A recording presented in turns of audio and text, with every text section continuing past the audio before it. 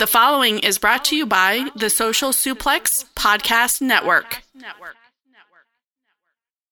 Hey guys, this is Matt Seidel, and you're listening to Keeping It Strong Style. Yo, this is Rich Latta from One Nation Radio. This is brought to you by the Social Suplex Podcast Network. We present to you the Ace of Podcasts, Keeping It Strong Style. Let's go. It's the Ace of Podcasts, Keeping It Strong Style. Covering New Japan, they ready to hold it down. Jeremy Donovan and the young boy Josh. Come and hit a job out in Barrio the Frogs. From the Tokyo Dome over to the G1. Social Suplex is the network where we can get it done. I'ma chill and let them have it, cause this is just an intro. Keeping the strong style, 6 stars from the get-go, boy. Yeah, from Tampa Bay to the Tokyo Dome, this is Keeping It Strong Style with your hosts, Jeremy Donovan and the young boy Joshua Smith. And thank you for listening. Welcome to Keeping It Strong Style, the ace of podcasts on the Social Suplex Podcast Network. Jeremy Donovan here with the young boy Josh Smith. On today's show, we'll be reviewing the first 2 nights of the G1 Climax 30, answering your questions and covering all this news in the world of New Japan Pro Wrestling. You can support our show by subscribing to the Social Suplex Podcast Network or to Keeping It Strong Style on the podcast app of your choice and leaving us a rating and review. You can also get all the podcasts and columns over at socialsuplex.com. Check out our Pro Wrestling Tees store, prowrestlingtees.com/socialsuplex. That's where you can get your official Keeping It Strong Style t-shirt. If you enjoy this podcast, please consider making a one-time or monthly donation by visiting socialsuplex.com/donate. Click on the donate button under the Keeping It Strong Style logo. This week's episode is brought to you by Manscaped, who is best in men's below-the-belt grooming. Manscaped offers precision-engineered tools for your family jewels. They obsess over their technology developments to provide you the best tools for your grooming experience. Get 20% off and free shipping with the code SUPLEX at manscaped.com. That's 20% off with free shipping at manscaped.com and use the code SUPLEX. Young boy, how you doing, man? It's a new day. Yes, it is. We're recording, right? Yes, sir. No mishaps this week. No, sir. No yacht. Nice, man. I'm excited. It's another G1 season, and we are already in the midst of it. So I am, completely enthused and very excited. And things of that nature. I've been told recently I say things of that nature a lot. I don't even know that I say it, but apparently, yes, G1 and you say it a lot.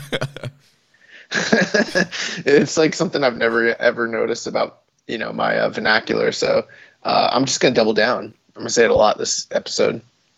That's all right. I say apparently I say oh my gosh a lot. So yeah, I guess you do. So.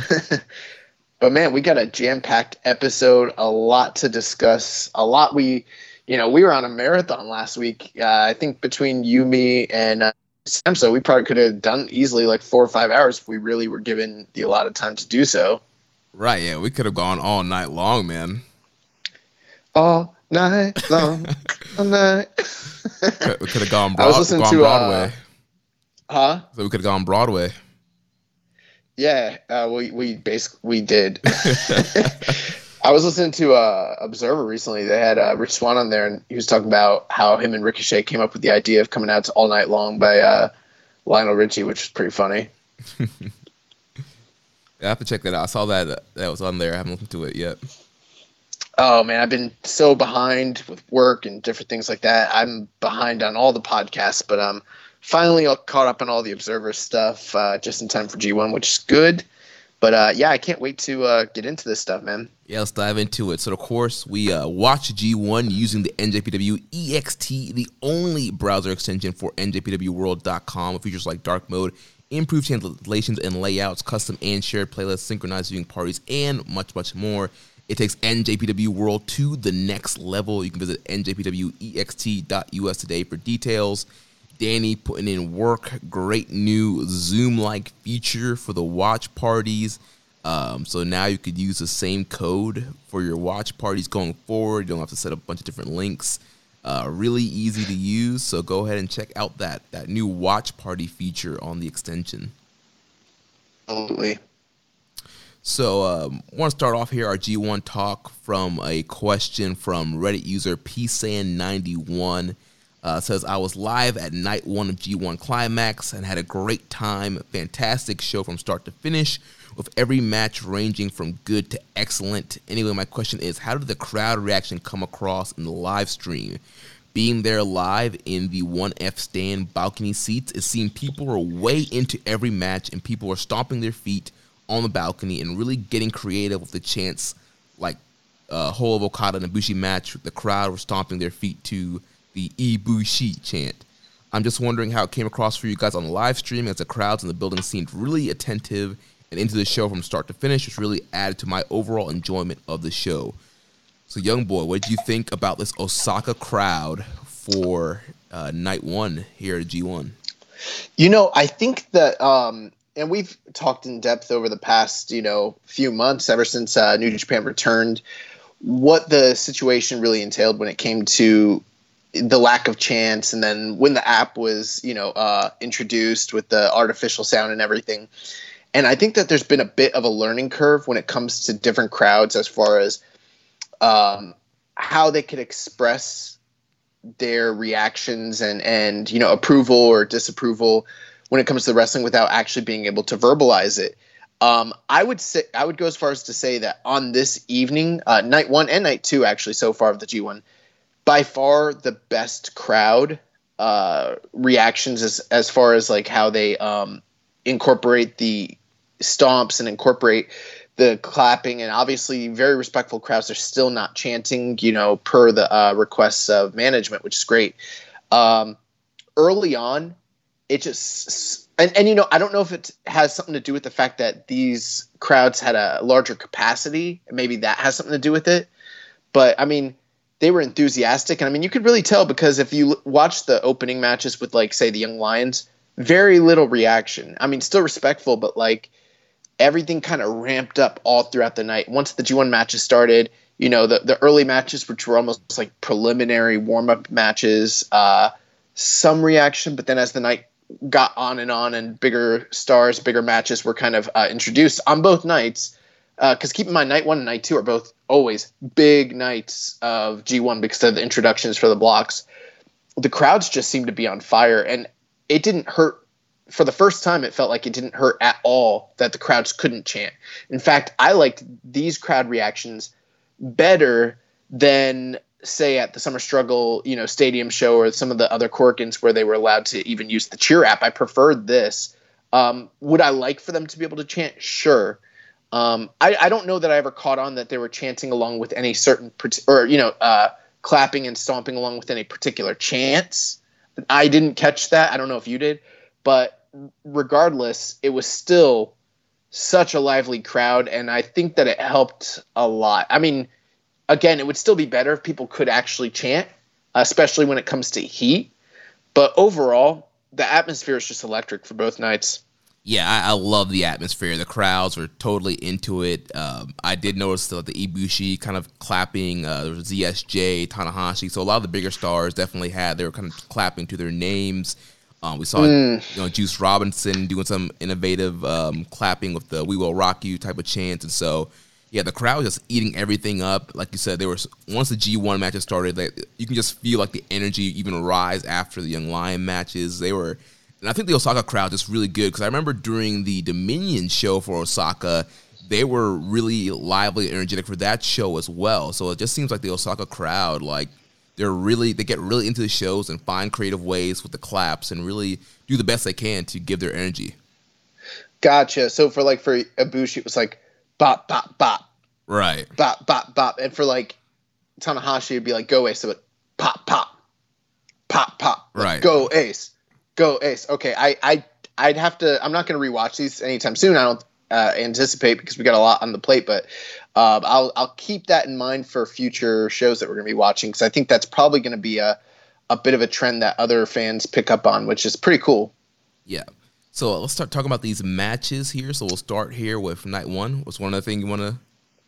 Well, I was going to ask you. So I'm looking at the run sheet. We've got reviews of the first 2 nights. Are we going to be doing a quick preview of the 3rd, 4th, and 5th night upcoming? Because I didn't see that on the sheet, and I think it's important we do at least briefly discuss kind of our, the stories and stuff. Yeah, that's a good call there. Yeah, I totally missed putting that on the rundown. But yeah, let's talk about the first two nights, and then we'll do previews for the next coming up nights here for this week.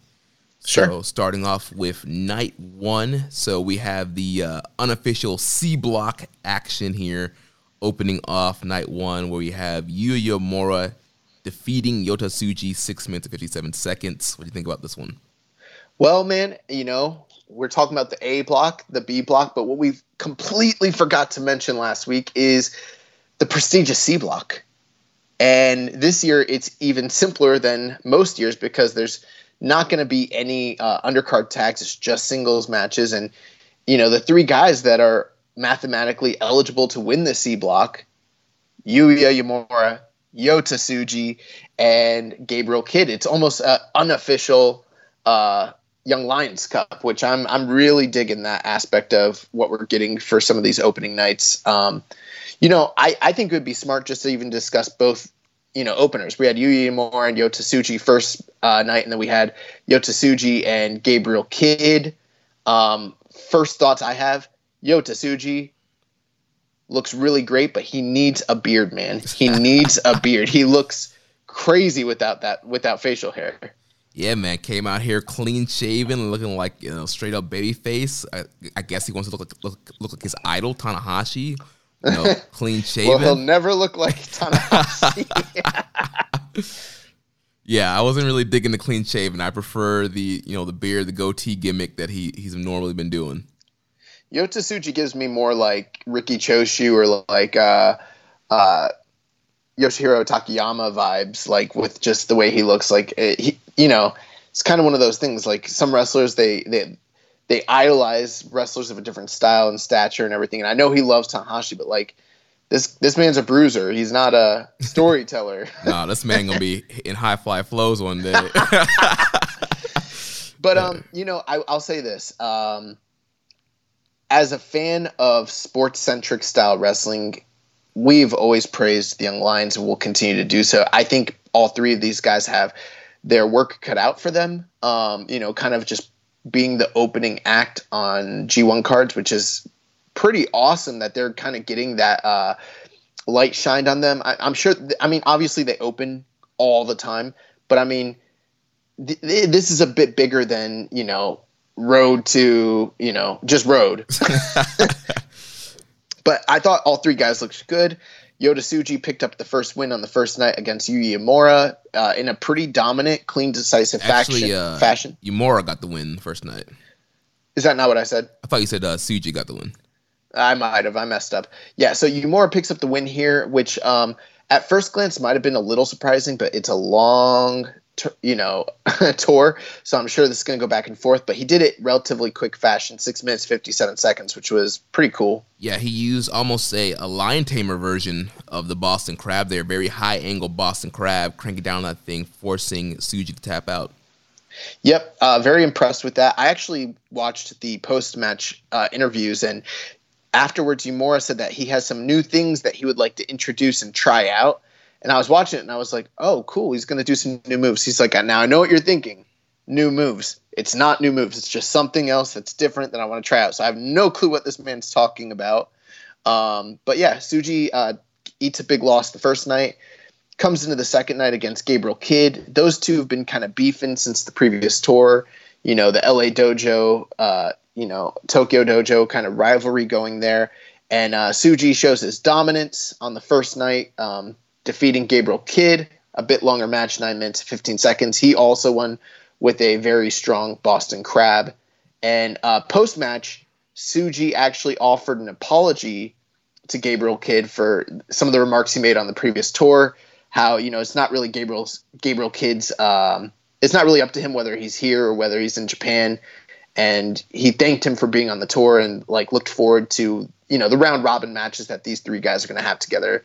So, big things on the cusp for all of these guys. I think they all look good, and I can't wait to see, Gabriel Kidd against Uemura, which is probably next. Yeah, and so I know with Tsuji's comments, I know he's been kind of lobbying for, Young Lions Cup to come back, and like you mentioned those promos, he was kind of saying, we can't do it without all LA Dojo. We can't do it without the Fale Dojo. And he apologized to Kid and thanked him for being there.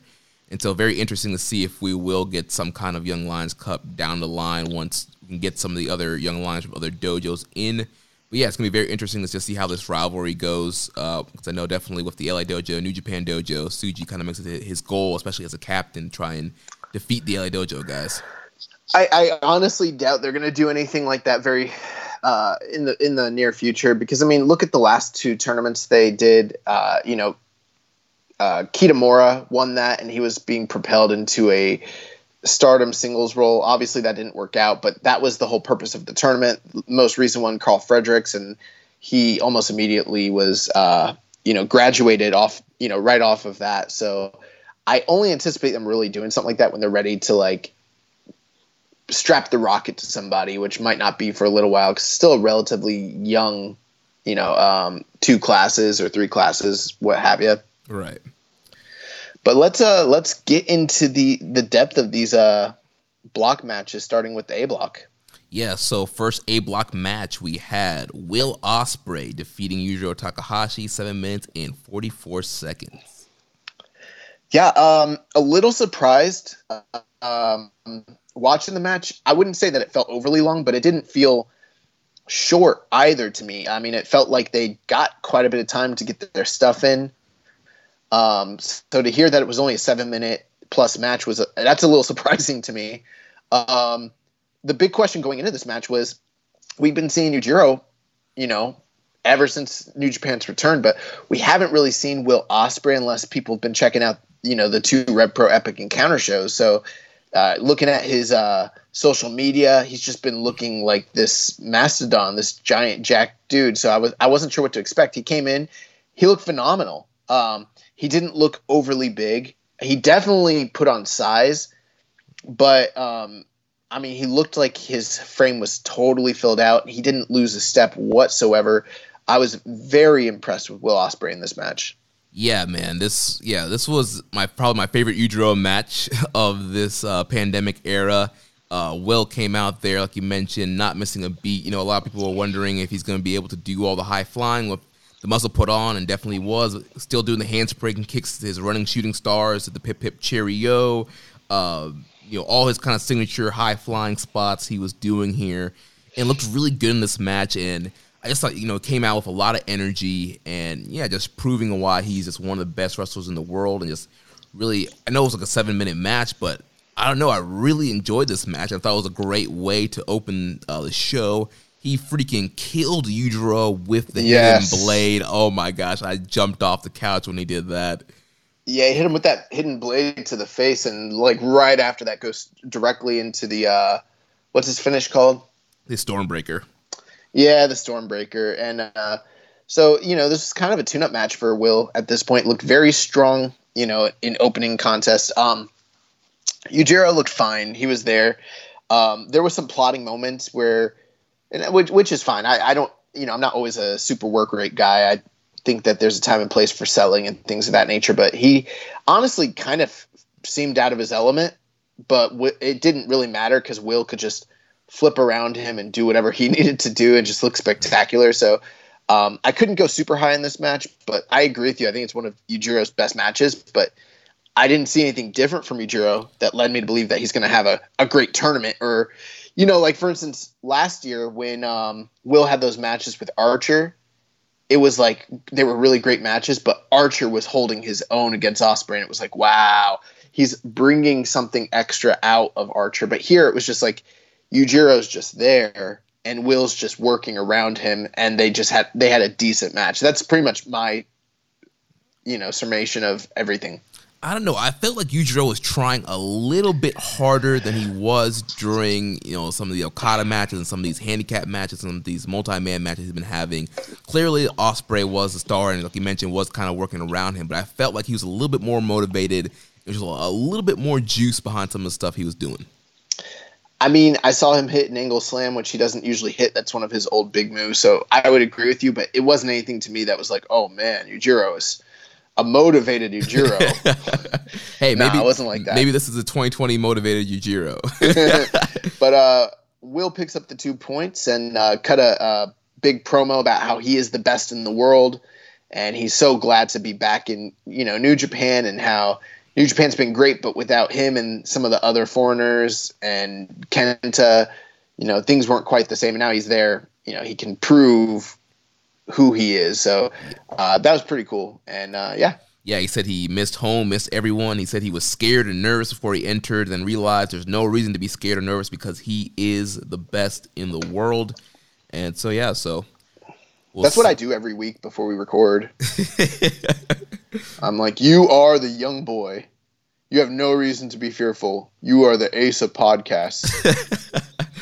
And, it's very interesting. We normally don't see post-match promos unless it's obviously like the closing match. And so makes me think that you got to keep your eyes on Ospreay in this tournament. When I get in the mirror, I go, would you pod with me? I would pod with me. I'd pod with me so fucking hard. All right, so next match of the evening, we had the Lord Emperor Taichi defeating Jeff Cobb, 12 minutes and 47 seconds. Yeah, I thought this was a very good matchup here. It started off kind of slow with Taichi. He's stalling very early, kind of, doing the normal, Taichi kind of antics here. And then getting to the middle of the match really picked up there, and we kind of saw good Taichi. There was a lot of hard hits, a lot of strikes here, a lot of great suplexes from Jeff Cobb, and overall pretty good match here. Yeah, I kind of remember these guys having good chemistry in the B block last year for whatever reason. I'm not saying that you should go check out their match, but I just kind of remember thinking that there was something to that pairing. So I think they kind of proved that to be the case here again. Good match. Everything, I would agree with everything you mentioned. A few things that I liked about the match was in the beginning when they're on the outside, Taichi basically grabbed the Timekeeper's bell hammer, and he attacked Jeff Cobb's knee and leg. That kind of became the target for most of his offense for the remainder of the match. And so they told a little, body parts selling story there where Jeff Cobb is, relying on his wheels to be able to do the suplexes and, aerial maneuvers that he's known for, whereas Taichi has a target the whole time. And so it's kind of it's almost like a race, which is going to, give out first, Taichi's body or Jeff Cobb's leg, and who's going to be able to inflict the most damage. I thought Cobb looked strong, even in defeat. And it gave Cobb a plausible, way out where he was beat clean by Taichi. Even though Taichi cheated early in the match, it was almost like he put some money in the bank, and it paid off in dividends towards the end. So that when he did get the clean end, it was still a little dirty, but it still made him look strong. And, Cobb could put him over, but still have that out. And I kind of like that story there. So, Taichi was able to kind of weather the storm and capitalize on his game plan against Cobb. Yeah, Taichi was clearly watching NJPW Strong every Friday. He saw that Cobb's knee was injured during the Kenta match, so he's like, I'm going to be smart here. I'm going to attack. He was injured before. I'm going to attack that injured knee, work that over. Cobb, I loved. He had a great spot in here where he did these kind of rolling gut wrench suplexes. Those are pretty cool. Taichi hit his dangerous backdrop on Cobb. I love that dangerous backdrop and how he just kind of hits it out of nowhere on people.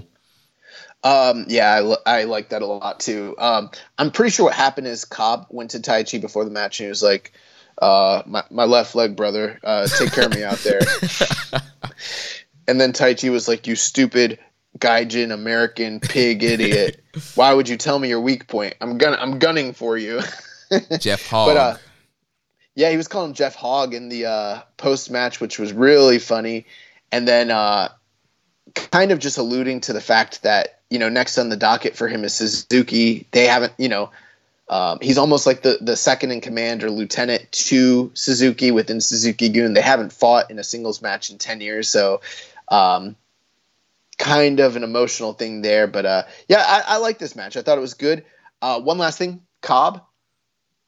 Always, impressive, but I'm still not seeing enough just yet. Now it's a preliminary match, but I'm not seeing enough yet to think that this is a different Jeff Cobb than the one we got in the previous year's G1. So I'm hoping to see more from him going forward. But I thought I thought both guys looked good here, but I was more impressed with Taichi than Jeff Cobb, honestly. Yeah, Taichi gets the win here with the Black Mephisto. Pretty much beats Cobb clean, like you mentioned. Did have a question here from Scott Rand. Is it just me, or could Cobb really be something if he just turned up the intensity and played more to the audience?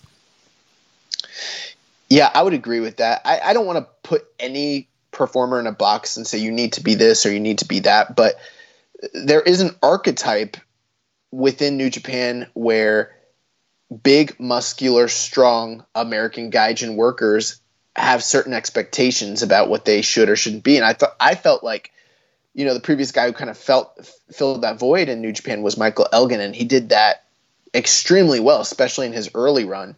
And we still haven't really seen that from Jeff Cobb just yet, because I think he works an indie style that kind of works in the context of New Japan, but not when you're talking about main event style wrestling, like the house style.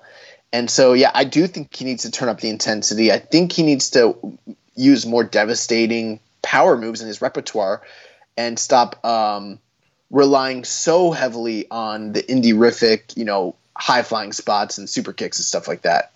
Definitely, absolutely agree with you. Yeah, I definitely think, Scott is on a good point here. Yeah, I think if he turned up the aggression, did some more power moves like you were saying, even do play the crowd a little bit, and also they can't really cheer, but, kind of interacting with them a little bit more, I definitely think that could help Cobb kind of take things to the next level.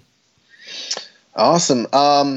So I would say I liked that match better than the opener, but this is where things really started to heat up. We had the King, Minoru Suzuki, taking on the Stone Pitbull, Tomohiro Ishii. Yes, this is the grade 1 climax, baby. This was freaking awesome. This was everything you expected from a Suzuki and Ishii match, and it was absolutely great. These guys came out here throwing bombs, forearm slaps, headbutts. There's a lot of great counters between the Gotch pile driver and the brain buster here. Ishii once again proving why he is one of the best sellers in all of professional wrestling. He gets cracked by Suzuki and he's just bumbling like a guy that's knocked out off his feet, and just really sold all those strikes. It's looking great. Yeah, I 100% agree. I don't think I've ever seen a bad match between Suzuki and Ishii, two of my favorite workers, both very adept at that hard-hitting smash mouth, hostile within New Japan's confines. 13 minutes, it didn't overstay its welcome. Very violent. And one thing too, Suzuki, I think sometimes he doesn't get the same credit for his selling, but because he does it more selectively, like he no-sells so much of his opponent's offense. But it's not like a no-selling like where he's being a dick. It's more like he's grimacing and then showing his toughness by not succumbing to the strikes and showing that he can, weather the storm. But there was one moment in this match where he laughed and shrugged off whatever Ishii was doing, and then the very next strike just planted Suzuki on the floor. And it's awesome when he does that sort of thing, because once he finally takes the big self or whatever it is that hits him, oh my God, Suzuki's off his feet. This is a big deal. And I love that. And then Ishii, like you mentioned, just an incredible seller. He also to a smaller degree does some of what Suzuki does, but he's able to look like a badass and intimidating during a match, but then also in the midst of it, sell from underneath to where he's literally an underdog the whole match. But then when he comes back and does throat chops and enziguris and headbutts, you kind of forget how much hell he went through. Right. And this match was awesome. Yeah, one thing I love that Ishii does with his selling is he'll sell and then he'll hit a big move and then go right back to selling. He'll hit a crazy lariat and then go back to selling his arm. He did that here in this match as well. Like you mentioned, headbutts. There was a headbutt spot here where Ishii just cracked Suzuki with the headbutt, and then Suzuki came back with some headbutts of his own. Ishii pulled out an air raid crash. That was pretty awesome, dropping Suzuki right on his head. Yeah, and the thing here, this was basically bombs away, two heavyweights just throwing bombs, trying to knock one another out. and you kind of got the feeling like either one of these guys could be put away if the right thing hit. And it really came down to their finishers. This was basically strategic chess where these guys are mixing in strikes, but they're trying to create an opening so they can either get the gotch or either get the brainbuster, and that's what they teased for the whole 13 minutes. So very violent, but it was simple storytelling that you could easily follow, which is something that Suzuki's been doing all year long in some of his more heralded matches, and I loved that. And so many times you thought Ishii was going to get the brainbuster, and he couldn't. And then when Suzuki finally got the gotch, you kind of knew. The great thing is both those finishers are very protected. So once they hit, that's game over. And you kind of knew that's what it was going to take for one of these guys.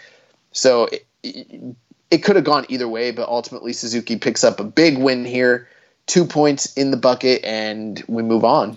Yeah, and so with this match, in a way, it was kind of an upset just based off what I've been seeing on people's predictions, because I think a lot of people, including myself, were like, this is a great night for upset. It's a great chance for a guy like Ishii to beat Suzuki to set up a future Never title match. We know we got the big power struggle coming up. You want to do some big matches there.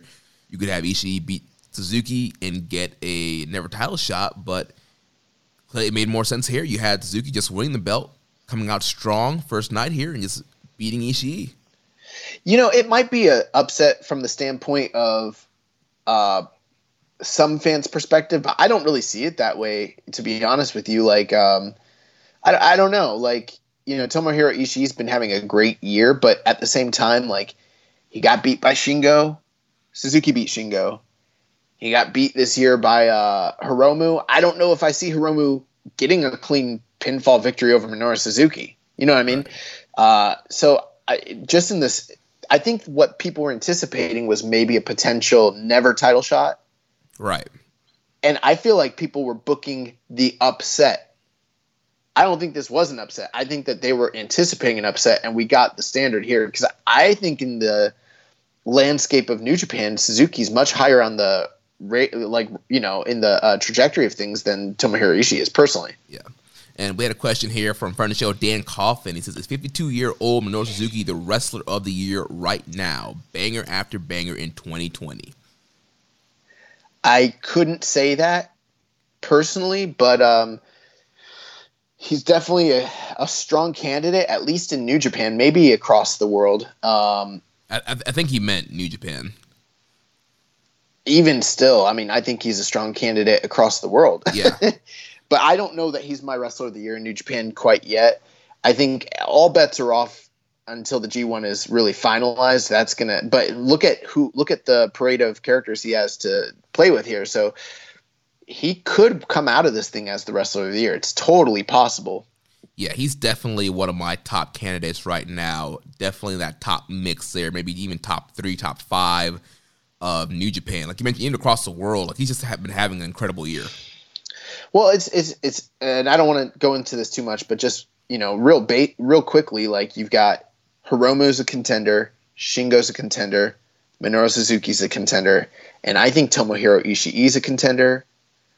And we're just talking about based off of in-ring. You know what I mean? Right.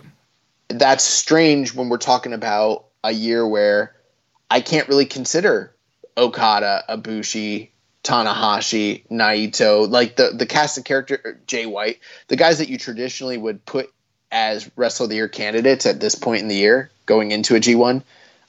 It's a little different. Now, obviously, the pandemic has a lot to do with that, but it's very interesting. Yeah, and I'm sure some of that will shift once this G1 is over. But yeah, very interesting to see who's kind of on top right now. So moving on to the next matchup here, we had the Switchblade, Jay White, making his return to Japan to take on the Dragon, Shingo Takagi. Yeah, this is a rematch of a B-block match that these two had previously last year. And in that match, I remember thinking it was good, very good even, but not necessarily great. I would actually go a little higher on this one. I looked at the cage match on it, and both matches were 19 minutes and change. The first one being 26 seconds, this one being 28. So they almost worked like literally the same length of match, which is kind of crazy. But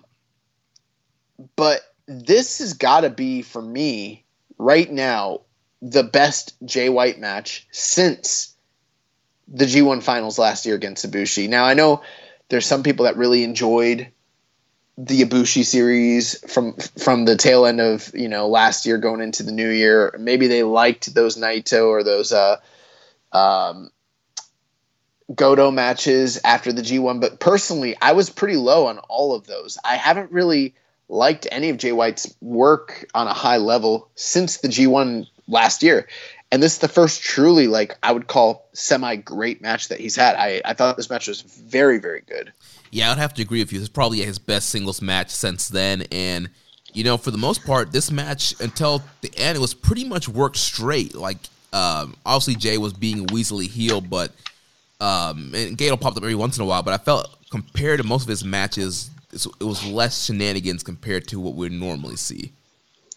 Yeah, there's definitely going to be, your traditional complaints from people that are like, oh my gosh, we got so much, tomfoolery going around, there was a ref bump and, distractions and everything like that. But I don't know, man, I've been watching New Japan Strong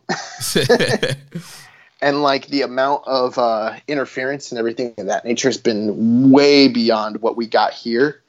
And the match was pretty straight across the board. Now, I mean, there was definitely stalling tactics and some cheating and things of that nature from Jay White, but some of the things I will praise him for that, those people who don't like Jay White, I would kind of challenge you to maybe take some of this into consideration. It's if you paid attention to the crowd, somehow they just seem to be completely into this matchup and into everything that Jay did. When you kind of contrast that with, say, the Evil run from this past year, where he was doing very similar things in his matches, but they just didn't seem to get the same kind of reaction from the crowd, it kind of shows me just what a high-level heel Jay White is capable of being.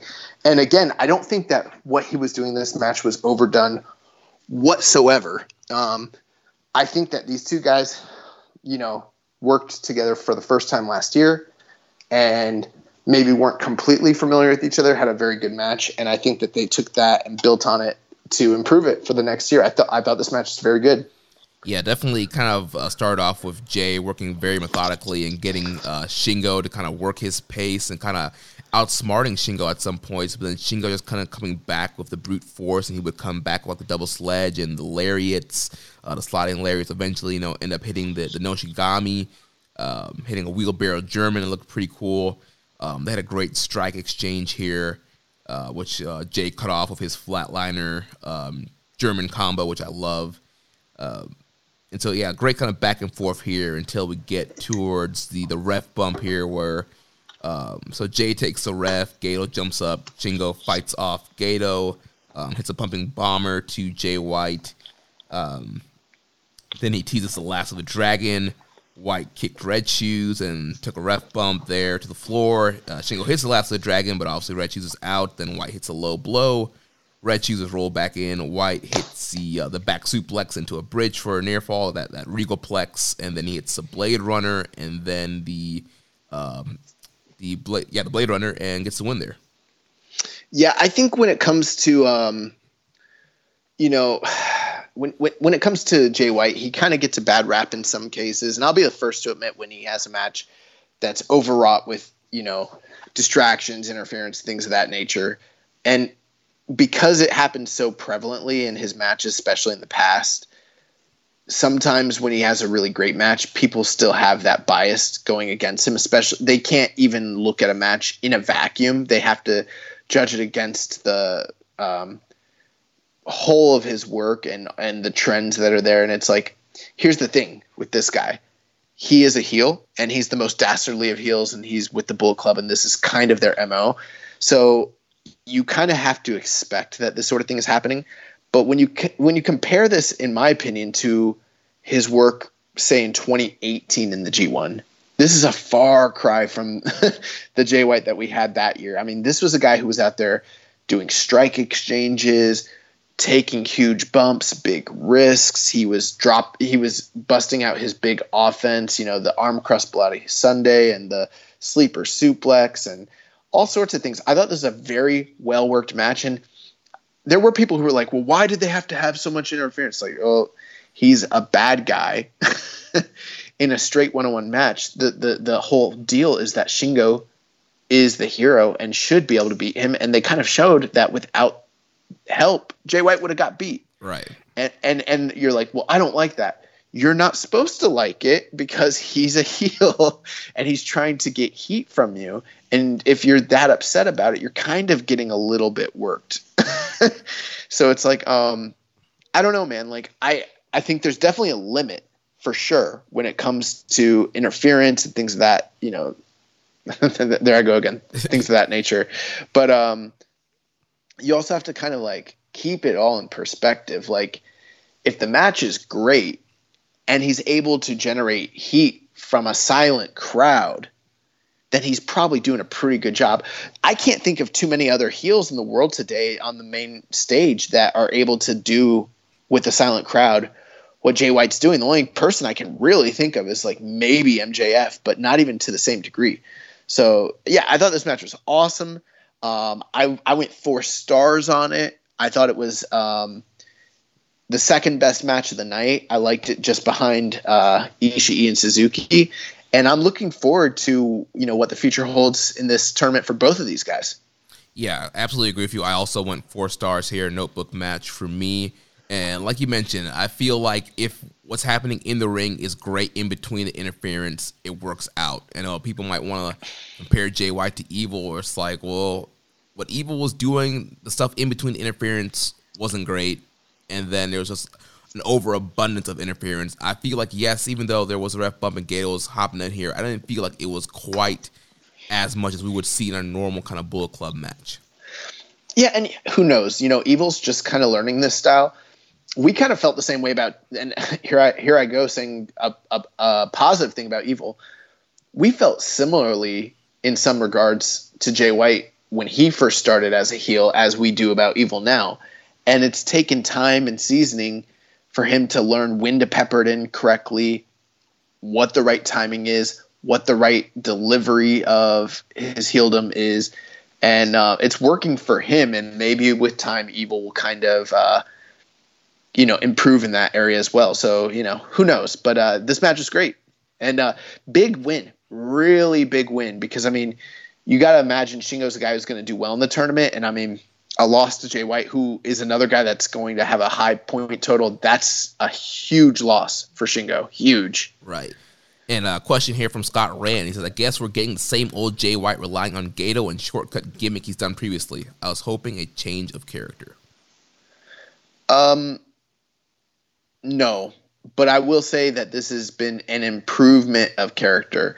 Last year during the G1 was like one of the first times in a long time where I felt like Jay White was really coming into his own, Mm-hmm. And after the G1, it felt like that was gone. after the Ibushi match, like it just became like an overabundance of the shenanigans and not so much the great worker version of Jay White that we got in the G1 last year. This was the first time where it feels like that guy is back.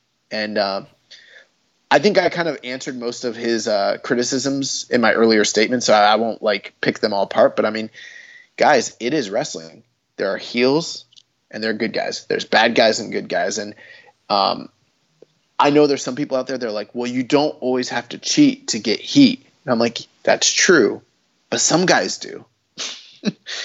Suzuki might not need to always, but that's because he's a different kind of heel, That's not the kind of heel that Jay White is. And I just feel like if he's going to have bad matches and fuck off, that's different. We'll call that out. But when he's having good matches, I think that you got to give credit where credit's due, man. You just have to.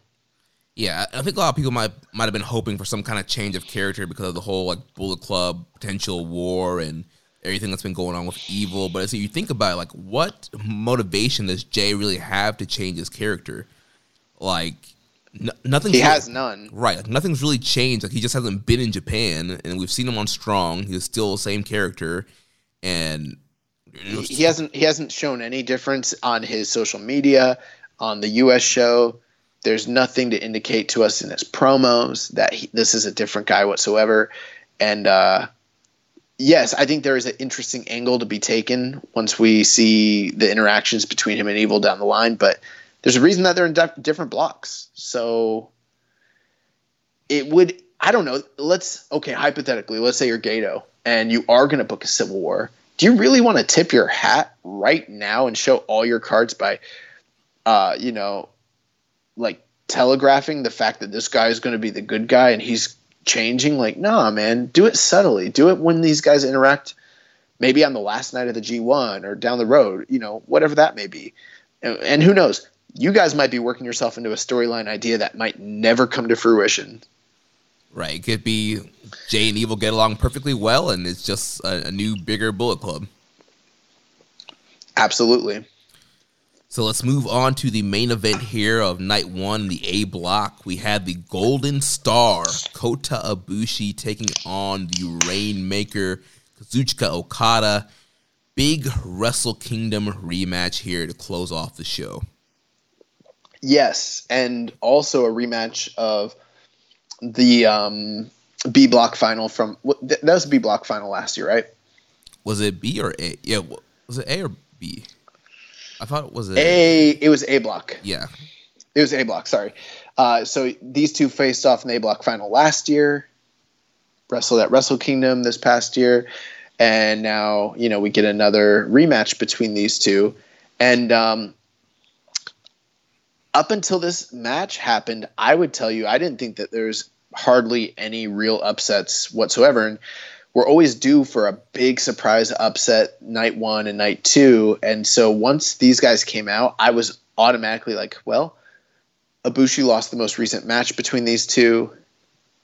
We haven't gotten any upsets. They're kind of like telling me right now that Ibushi is going to pick up the win here. But I was still very excited to watch this match. I thought it was a good match. But I will tell you, I did not think it was a great match. In fact, I was lower on this than Shingo and Jay White, which really surprised me because it was one of the most anticipated matches of the whole tournament. Yeah, I mean, I still thought it was a pretty good main event, but it definitely did not hit the heights that I was expecting. That A block final match was incredible. The Tokyo Dome match was incredible. Potentially the match of the year for 2020, and I was expecting something on that level and just not quite get there. It just felt like they were holding back and not fully going to that full gear. And there's a lot of questions online, including from this question here from Viking Pain. Where do you guys stand on the Okada's washed up versus Okada's telling a story debate that's happening online? So there's a lot of people saying, is Okada washed up? Is this some kind of story of him, kind of a redemption story, and him, having to kind of get his game back?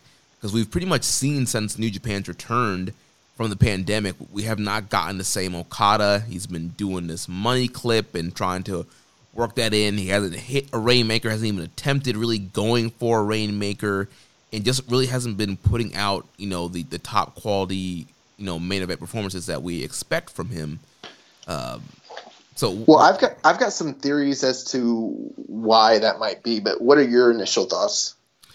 So my initial thoughts is I don't, it's hard for me to think that he's washed. I mean, it was only 8 months ago that he put on one of the best matches of the year. So I don't think he completely lost it in 8 months. I do think that they are telling some kind of story here with Okada. Maybe I don't know exactly what his issue is. Maybe he's was overconfident here. He beat Ibushi the last time and thinking, I don't need the Rainmaker. Maybe that's his whole thing. Like maybe he's trying to prove that he doesn't need the Rainmaker kind of thing, or maybe he's just kind of lost his mojo and he has to find his way back. But I'm really hard to think that he's washed right now. Well, I've got a few different thoughts, and I won't commit to any one of them. One thing that was noticeable, the first thing I would say is I haven't noticed any quote unquote story, any like overt story that they're trying to tell aside from just in-ring results. Obviously, the whole King of Pro Wrestling thing happened. He got pinned by Toru Yano, so there's always that. And he lost to Evil at the New Japan Cup this past year, and he's been struggling in the undercard with Yujiro. So, you could probably piece some things together as far as the story goes. But one thing that was very telling to me was during the post-match comments, there was no comment at all from Okada. That silence speaks volumes as far as a story goes, more so than all the speculation online and all the results leading up to this. So that's one thing. But I'm not completely sold on the idea that there is a grand scheme story. And now, if they lean that way and they start telling that story very blatantly, then I'll change my tune. Some things I will say, I really doubt Kazuchika Okada, one of the best workers in the history of the entire sport of wrestling, is washed at age 32, right, or whatever age he is. I don't know. I highly doubt that. Now, could he be banged up and his body needs some rest and that sort of thing? Sure. There's been some reports to that, that kind of allude to that. That might be a factor. But my biggest feeling on this, honestly, man, is I just don't think that Okada, his style of wrestling, is very friendly to the non-audience, the non-vocal audience crowds. And I think that is simply it. That would be my key speculation. Now, I could be wrong. Maybe we're wrong. Maybe Okada is working down the same way he did in the G1 2 years ago when he was broken. That's a possibility. That's what it feels like to me. Like, watching this match, it felt very similar to that. Like, he is purposely not taking it to the next level because they're trying to tell something here, tell some kind of story.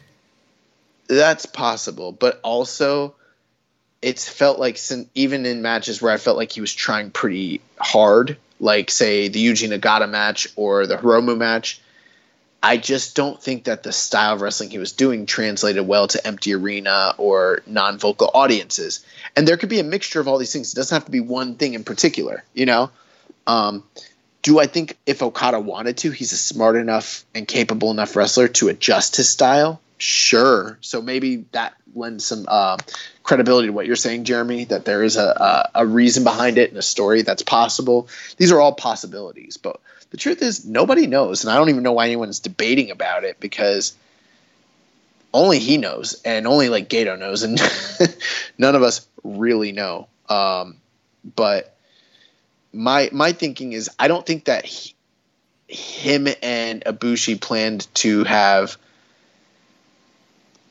that level of a wrestling match on the first night in a big building like that. That's the one thing that kind of gets to me. I feel like they were, and I felt like he tried pretty hard on this night as well, and so did Ibushi. But for whatever reason, the lack of crowd response was kind of damaging. Now, they had some great moments, especially the moment where Ibushi springboards onto the top rope and does the Frankensteiner Hurricanrana, and even though they kind of botched the spot, it still came off pretty incredibly. Yeah, but I think Ibushi lost his balance, but caught it at the last second, snapped Okada over. I think the big talking point, and it's going to be a big story of this tournament, is that money clip submission. Yeah, and we had a question here from Reddit user, why did you do that, bro? Why can Okada not have a great match without the Rainmaker? The Night 1 main event was good, but considering the last two Okada-Ibushi matches, it should have been a whole lot better. I like Juice versus Yoshihashi nearly as much as this match. I think he's absolutely capable of having a great match without the Rainmaker, but I don't know that he's capable of having a great match just using the money clip. Right. Which have another question here from Highest Fly Flow. Says, what destroys momentum of a match harder, Sonata's Dragon Sleeper or Okada's Cobra Clutch? Why do you guys think Sonata and Okada can't get their submissions to work when guys like Nakamura using the flying armbar, triangle choke, and Tanahashi Cloverleaf have no issue? Well, I mean, it just depends on how it's booked, I've got a strong feeling that Okada will get a lot of victories with this money clip during the tournament. like, I'm not anticipating that he's going to have struggles putting down, like, I don't know, Jeff Cobb or maybe, I don't know, other guys like that, like Taichi and stuff like that with the money clip. I see them all pretty much tapping to this thing. My biggest criticisms of it are the same ones that we had when he first initially did it. He doesn't bust it out in any way that is dynamic, and I don't know if that's to me, I know he's a smart wrestler, and so I'm wondering if this is even by design. It's like, in what world does he think that just sits, like, crouching next to the guy who's in a seated position and then literally slowly just slithering your arms in and locking it on, and the guy making like a scream face is going to be compelling to anybody? Like, none of the great submission finishers in history ever really worked that way. There's usually a build-up. You know, you think about, like, say, Scorpion Deathlock. He wraps it on, he looks around, turns him, and when he turns him, it's like, oh my God, and then he sits on it. Same psychology with, say, a Boston Crab. Or if you were going to put someone into, look at all the other great people who've put on, the exact same, or at least different versions of the move, like the Cobra Clutch. Anytime, like, Ted DiBiase or like Sergeant Slaughter put it on, it was always like a rebounding move. They're coming off the ropes and he would catch them in it. You know, I think that part of the fact is he's not catching people with it. There's no dynamic delivery of how he's putting people into it. And I'm wondering, is he purposefully like sandbagging on the move for a storytelling purpose, or is he just not know that it's not getting over because I think this move could 100% get over. I've seen lots of people look at Taz. Look at different people who've had Samoa Joe, all sorts of people who've had variations of a choke who've all been able to get it over. Roddy Piper, and you're telling me Okada's the one guy that can't do it? It's either he's doing it on purpose or he just doesn't know, and like someone needs to like teach him how to put it on properly, because there is a way. If he wanted to put on a chokehold and make it, dynamic and people would get behind it, then sure. But I don't know, man. Yeah, no, those are all great points, and like I mentioned, it's not coming out of nowhere. A lot of great submissions can kind of, like you mentioned, you kind of catch him or come out of nowhere, or normally some kind of big setup move, like you mentioned Samoa Joe, like he hit that muscle buster. The clutch is coming right after the muscle buster, and he's gonna lock it in. And so there's not really that big kind of signature move that leads into the clutch. Like you mentioned, he's not really catching people off of it. It's just kind of a rest hole in a way, and it totally kills momentum of his matches. Yeah, I had to go 3 3/4 on this match. I wasn't a huge fan. It was still a good main event, so it's not like I'm totally bearing it. It was well worth the time to watch it, but given who was involved in it and the stakes that were there, I expected a lot more, especially just considering the kind of competitor Okada typically is in a G1. I was very surprised. I think that this is probably, in my estimation, the worst match that these two have ever had against one another, at least in my viewing experience. So very surprised by that. But overall, an incredible night of action. I mean, you look at those top 3 matches and a strong undercard. I mean, A Block really fucking brought it. Yeah, great night here. Kota Ibushi, post-match comments talking about super weird. The G, the G and G1, and it's for God this year. Ibushi talking about wanting to, be a god of a capital G, and so that didn't make sense, because he was like, well, my heroes Nakamura and Tanahashi, they're gods to me, but they're just people. But some people will get this and others won't. But I'm going to become a god, capital G, and it's like, yo, you about to like transcend like your human nature? What are you talking about, this bro? Man has been watching some Dragon Ball Super. He's watching, the Super Saiyan God level. He thinks he's Goku. He's getting ready to ascend to the next level here. Yeah, it was weird. That was weird. But I mean, you got to imagine that's a huge win for him. Part of me feels like, and we'll get into this when we do the preview here in a moment, but part of me feels like him beating Okada on the first night, and my expectations that Okada's still going to do very well in this tournament, that kind of is a key indicator to me. It might sound backwards, but I don't think that Ibushi's going to do so hot in this tournament. Yeah, I think we're going to kind of go back to that story that we were seeing pre-pandemic, where he kind of is in a funk in the singles role.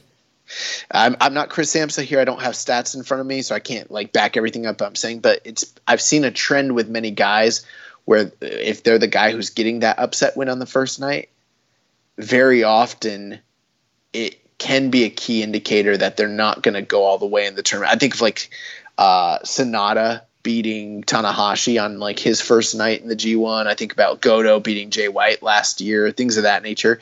So I don't know, man. Like, it's great for Ibushi, big win. He got his win back, but like, and I feel like the next guy he has in front of him is Jay White. And I think he might even beat Jay White too. Yeah, and that was kind of my prediction last week. I was saying he's going to get revenge on the two people he lost at the Dome and beat those guys back to back. But they love to tell those stories where guys go up heavy early on and then peter off in the middle of the tournament. I feel like that's what's in store for Ibushi. Yeah, and they also like telling the stories of guys who start off losing and then kind of pick it up towards the end. Correct. And I feel like that's what's going to happen with Okada. Like, I have to look and see who his next two opponents are, but I could easily see him losing 3 straight and then winning the last 6 and to win the block. Well, we talked about this block being a very parity-based block, so guys have to eat losses in order for that to be the case, considering all the different guys that are in it. So that remains to be seen. But you want to jump into this B block real quick? Before we go to the B block, we had a question here from Rambo and Slam Pig. He said, did the first night of action cause you to rethink your overall predictions, or are you still feeling confident? So, for everyone that listened last week, you'll notice we ran out of time. We didn't get into our official predictions. I have not submitted a block this year or a bracket because once I started trying to work on it, I came to the conclusion that I literally couldn't predict this tournament. And I don't feel that maybe some of you are delusionally confident, but I don't feel like anybody really should feel too confident because they're bucking all the trends with the way nothing like with my analytical mind, there are certain key indicators and trends that you can usually count on when it comes to predicting a G1, and that stuff's all out the window. It's just not there. And anytime it seems like there is something that might be there, there's something else that throws it off. I don't know who's winning this tournament. I've got theories, I've got scenarios, but I don't feel confident whatsoever. I have no idea. Yeah, so I put a bracket into our contest. I have Okada winning the whole thing. But again, I'm not very confident. My bracket's not looking too hot right now. I'm 5 out of 10 right now between both nights, so not doing so hot on my predictions here. So, do you remember that episode of The Office where Dwight was prepping and Jim's like, "When do you think the world's gonna end?" And he's like, "A week from now." And Dwight's like, "Possibly." And he's like, "A month from now?" He's like, "Yeah, that's possible." He's like, "Not a year from now." He's like, "That's a very real scenario I could see happening." And then like they cut over and he's like, 18 years from now. And he's like, "Yes, I could see that really happening." That is how I am with this G1. Like, you could pretty much throw, as long as it's within reason, there's probably like 6, 7, maybe 8 scenarios right now that I'm all like, yeah, that could happen. I have no idea, man. Yeah, it's gonna be interesting to see how everything kind of plays out here. But yeah, I'm going to take the angle where I didn't predict it ahead of time, but as we analyze things and see how they shake out, I will begin to formulate my opinions as we go along and give our analysis. Yeah. So let's move on to night 2 here. So we already talked about Yota Tsuji defeating Gabriel Kidd to get the win, the opener, in 9 minutes 15 seconds. So that takes us to the first B block matchup here of night 2. We had the return of the flamboyant Juice Robinson taking on 1/3 of the never openweight 6-man champions, Yoshihashi. And what the fuck was Juice Robinson wearing, bro? What is going on with his hair, and what was he wearing? Dude, we have a lot of questions about Juice's appearance. I think a lot of people kind of were wondering the same thing. Bro, let's dive into them. Yeah, so a question here from Rambo and Slam Pig is, do you think Juice takes his fashion cues from male strippers? If not, what exactly is he going for? Oh, literally, that's a question that I asked. I was like, what is this guy going for? Like, we had some speculations in our group chat where like people were like, the Blues Brothers, Magic Mike, is this supposed to be like, Freddie Mercury at Live Aid? Like, I don't know, man. I literally don't know. It's like a recital outfit that like kids wear when they're like, doing tap or something. Yeah, that's exactly what I thought of. Yeah, I don't know exactly what he's trying to go for here. Question here from Just a Little Bear 01. So what's your take on the speculation Juice really wasn't hurt for the Strong tapings? He was just busy rehearsing with the Blues Brothers. Oh, man. I don't know, man. Was he hurt? Well, yeah, but for Strong, remember they said like he had some kind of leg injury, and that's the reason why he wasn't on the Strong tapings. Well, that could make sense. I mean, I noticed, obviously, Juice is never in terrible shape. So, I mean, it'd be terrible to like be like, he's not in good shape. But like comparatively speaking to how he's looked in the past, he's not quite in the same shape that he was just, say, a year ago. And we noticed that, like, say, last December. And I was hoping that, maybe he was injured and he wasn't able to, like, spend his COVID time, training and working out. But I noticed he was wearing a T-shirt. It was kind of, like, covering up his stomach. And I was like, maybe that's why he, selected to wear this attire. Like, I don't know, man. Well, he was wearing a singlet. It looked like a white paper. It was actually a singlet that he was wearing under the tights.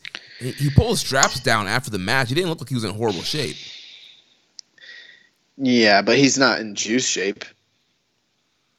Yeah, I guess that's true. He's not. Bro, remember last year we noticed it, like during the World Tag League? It's like he's in the same shape now as he was then. I think he's trimmed down a little bit since then.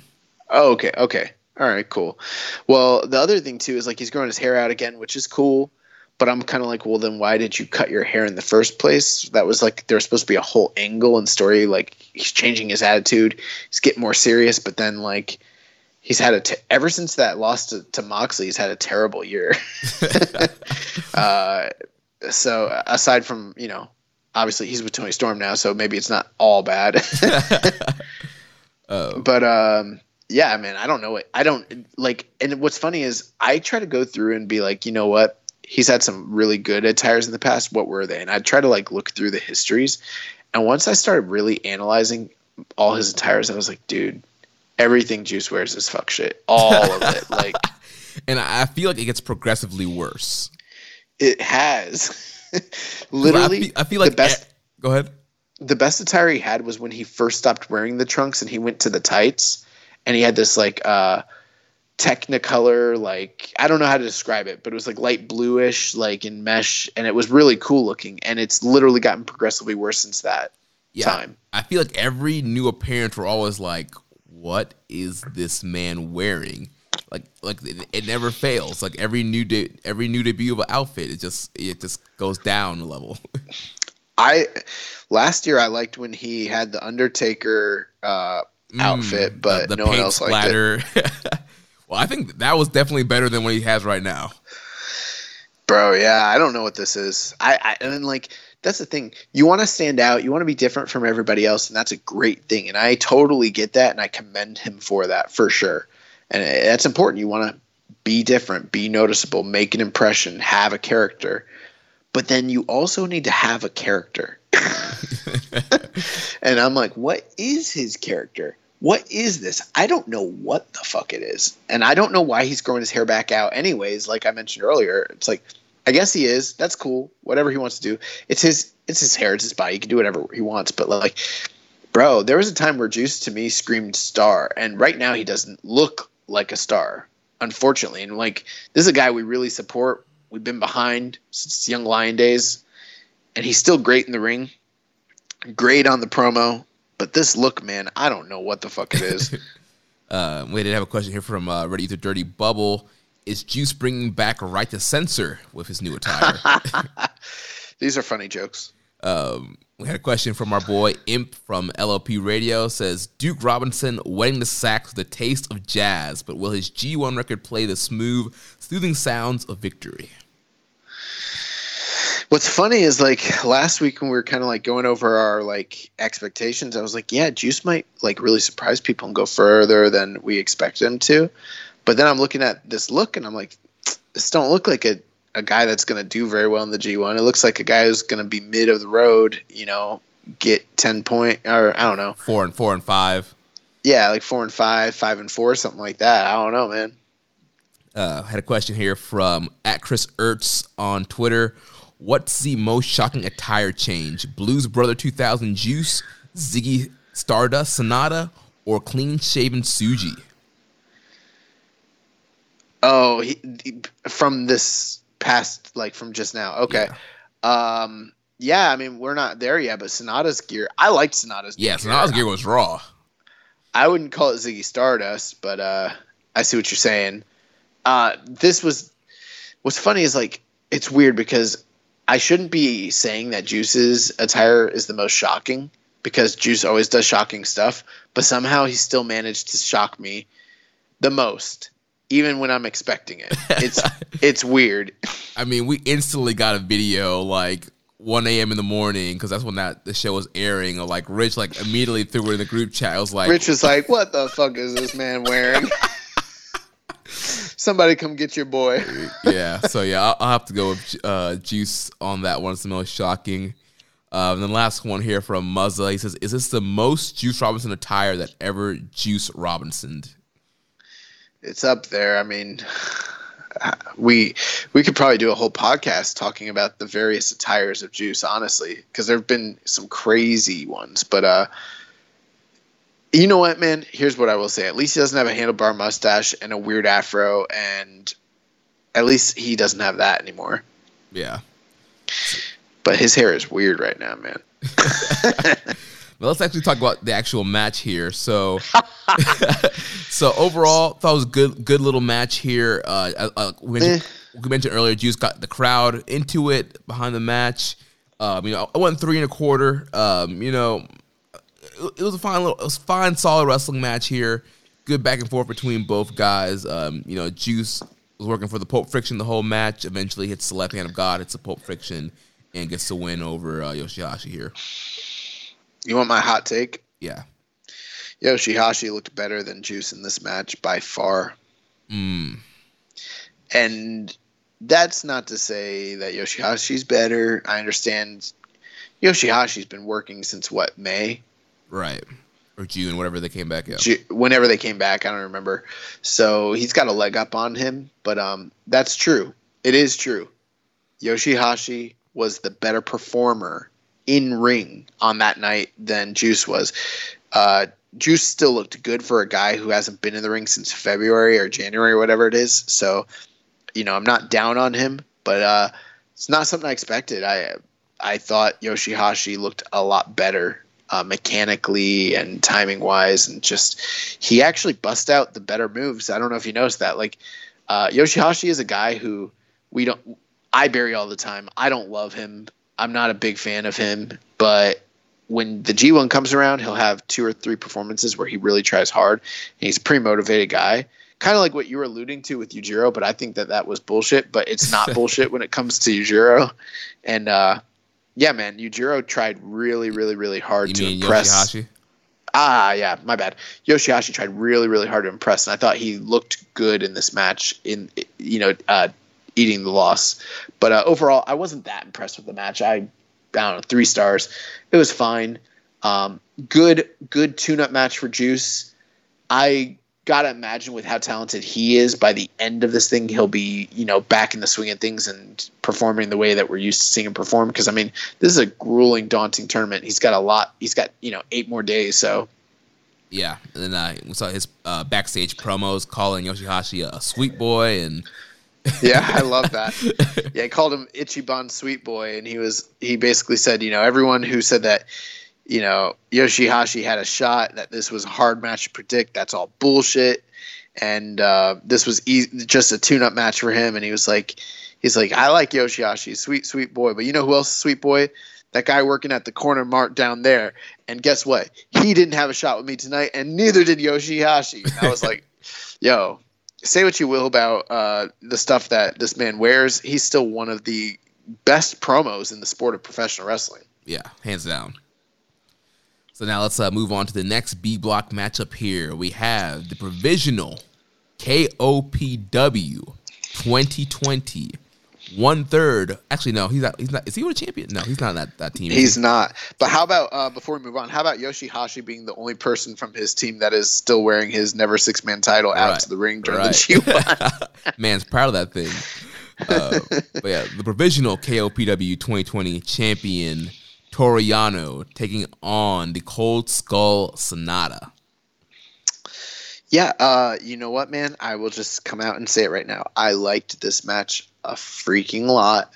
I know other people didn't, but dude, come on. Like, how can people hate on this match? How?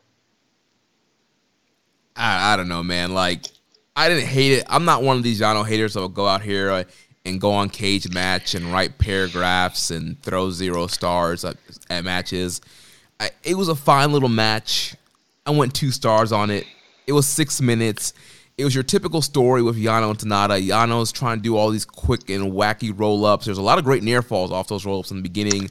Yes, there were. But then it kind of turned into the whole story of their rivalry is, like we mentioned last week, Sanada has won by count out 2-3 years in a row now over Yano in the G1 specifically. And Sanada was once again going for the count out victory. Tied him up in the Paradise Lock in the middle of the rampway there. Told the ref start counting. Thought he was going to get the win. Uemura comes over, pushes Yano over out of the Paradise Lock. Sanada is pissed off, wants to know why he did that. And then Yano takes advantage and ties Sanada and Uemura together. And they have to do the old 3-legged race there to try and get back in. But also they couldn't beat the time. And Yano was in there first. And Yano wins by count out. Gets revenge. Listen. If this is a 2-star match, then it's got to be one of the best 2-star matches that has ever 2-starred. Literally. Let me make a compelling argument for why this match is good. Okay. Now I know there's people who don't like the comedy bullshit that comes along with Yano, and I get that. You know, it's not everyone's cup of tea. It's not even always my cup of tea. And there are all kinds of different wrestling matches. I don't have to tell you guys, you know. You got your epic match, your hardcore match, you know, your preliminary opener, all different kinds of styles. So would I say that this was like a classic? No, I'm not going to say it's a classic. Was it like a match of the year contender? No. But what it was aimed to do was to be a competitive, entertaining, short comedy match. And the crowd ate it the fuck up. And part of the reason why is because Yano has a reputation of being able to beat anybody on any given night. And every single time he rolled up Sanada, the crowd ate it up like hotcakes. And he got some of the loudest crowd reactions of anybody on that evening. It's really hard for me to say a match sucked. And I think that people who are doing that are very pretentious and don't understand professional wrestling. When the crowd is so thoroughly entertained and they're getting reactions, I think a lot of people who throw 1 and 0 stars and things like that on this and who are pretentious and like, this isn't what wrestling is. It's like part of what wrestling is to get reactions. And you'd be much more apt to throw 3 stars on a Young Lion match that, while it is very technically sound, gets no reaction over a Yano match where he comes out and does comedy and people laugh and then thrilled and then they're excited and then they're shocked and then they're like at the edge of their seats.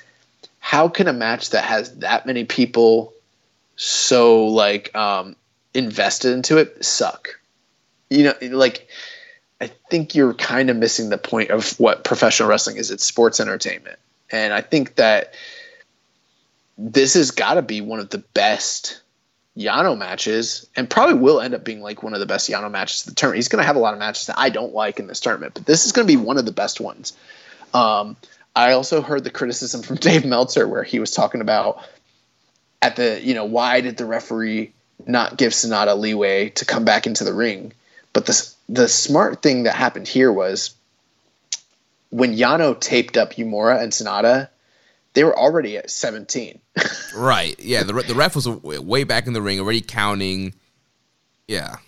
And they were so far away from the ring when that happened.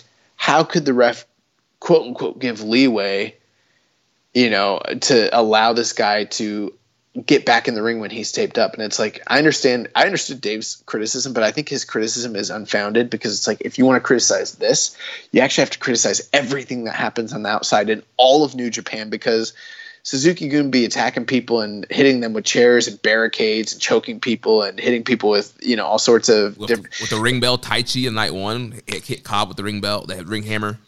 Yeah, you can't do that. So, every tournament we always get some form of count out. We got it on the first night here. That means that probably means we're not going to get too many more count outs during the tournament. Maybe one more, and that's about it. So we kind of hit the limit on that. But I thought this match was good. I kind of facetiously gave it 3 stars. I'm not saying it's actually a 3-star match, but like for a quick comedy 6-7 minute match, this was really good. The in-ring was really good. I couldn't. Anyone who calls it crap, I think you're out of your mind. Go back, listen to the crowd, and tell me that any crowd that's like responding to it that way, the same crowd that's going to respond to this match in the main event that you love between Naito and Tanahashi, was responding just as loudly for Yano and Sonata. That's my argument.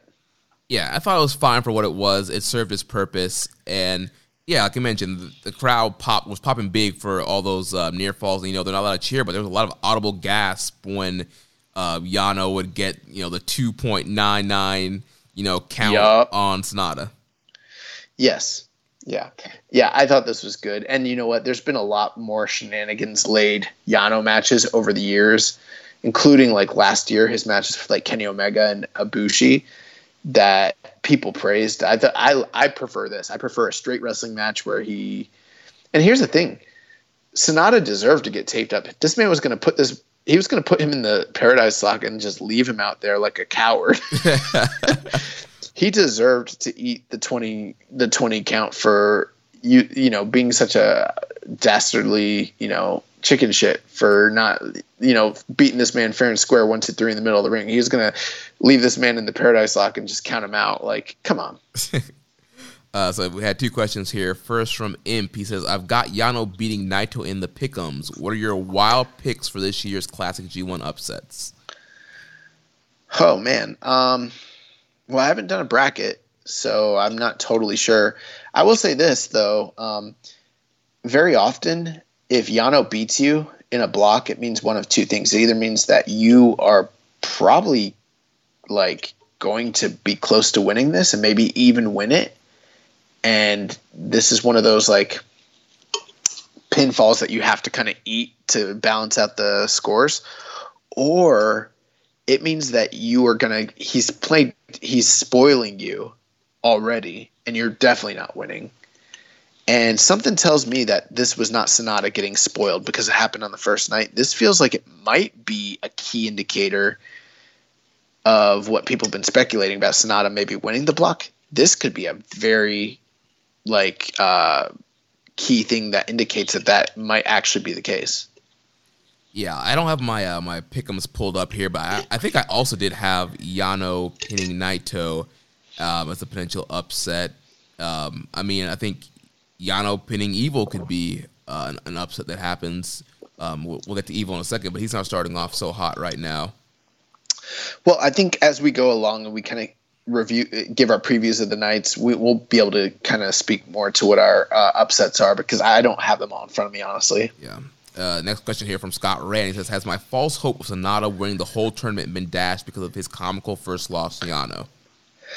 I don't think so. I think Yano spoiling somebody is one of those things that happens towards the end of a tournament, sort of like when he beat Kenny Omega the one year, like when he beat Moxley last year. Usually if he beats you early on,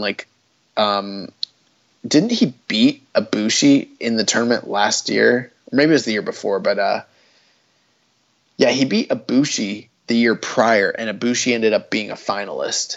And I could be wrong here, but there's been a lot of, I think the year that Kenny Omega went to at least one of the years where he went to the finals of a block, he took a pinfall loss to Yano as well.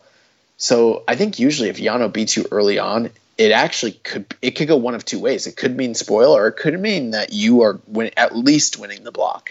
Right. Or maybe even just going to the finals or just having a high point total. That's what winning the block means. Right. So anything else on that matchup? No, I liked it. I was entertained, and I thought it was good.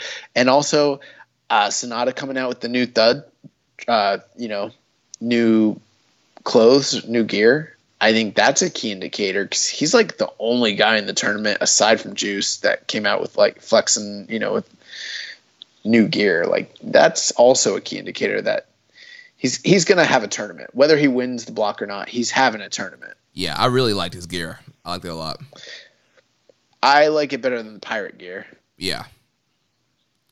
And so let's move on here to the next matchup here. So we had Kenta making his return to Japan, the current IWGP US Right to Challenge contract holder. And he took on his old rival here, Hiroki Goto. Very good. I thought this match was good. It didn't live up to its Wrestle Kingdom predecessor for me. But it was by no means a bad match, but I wouldn't call it a notebook match either. I thought they went out there. They had a decent match. It was a little slow in the beginning. In the middle, it really picked up. But I really enjoyed the hard-hitting nature of the middle portions of the match, especially the mid-kicks from Goto. And, Kenta kind of just challenging, Goto to kind of just unload on him. And ultimately, though, the shoulder work from Kenta is what kind of told the story of this match and led to the finish where he was able to apply the game over to get Goto to tap out here. Yeah, that was a pretty good match. I went 3.5 on this one. I think this is the best Kenta match we've seen since the Goto match at Wrestle Kingdom. New Japan Strong. His matches have been a ton of stalling. I think the Carl Fredericks match is like the one match I really liked out of all his strong matches, but for the most part, it was just a lot of stalling, a lot of cheating, a lot of slow pace, and I felt here he was more hard-hitting. It was kind of, obviously not vintage Kenta, but he was more straight-laced here. Obviously, there was no Bull Club shenanigans here. This was more of a straight-up match, and like you mentioned, very hard-hitting. He was killing Goto with those kicks, working over the shoulder so he can get to the game over submission. And that's what it came down to. He beat Goto down and got him in the game over right in the middle of the ring and forced Goto to tap out. Yeah, I liked the finishing sequence where Goto almost made it to the ropes and Kenta pulled him back. I almost started to mention that there was shenanigans because it just feels like in every Kenta match there has been a ton. And then upon second thought, I was like, I don't know if there even was any, but just how slow and stalling some of the tactics from Kenta were early on, it just kind of dragged the match a bit down for me. But anytime these two guys go at it, it's never bad. And that kind of proved to be the case here. It wasn't great, but it was pretty good. Kenta picks up 2 points. That's got to be a pretty big win for him at this point in the tournament. But, last year he went 4-0 and then lost the last 5. So we'll kind of see what happens going forward. Next match of the night, semi-main event, Zack Sabre Jr. takes on Evil with Dick Togo. And I got to say, Jeremy, I really liked this match. Well, I got to say, young boy, I really liked this match too. So it was an Evil match that I actually enjoyed. Even right from the beginning, you had Dick Togo distracting Sabre, and then Evil takes advantage. This is the stuff on the outside. I felt like Evil was just more aggressive than he's been since the turn. And I really liked the kind of determination he had on his face. And then the stuff on the outside was really good. And then just everything that happened in the ring was just really good.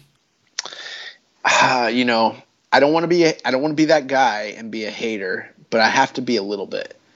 I did notice how some of the heel work, especially on the outside, that he was employing seemed to work.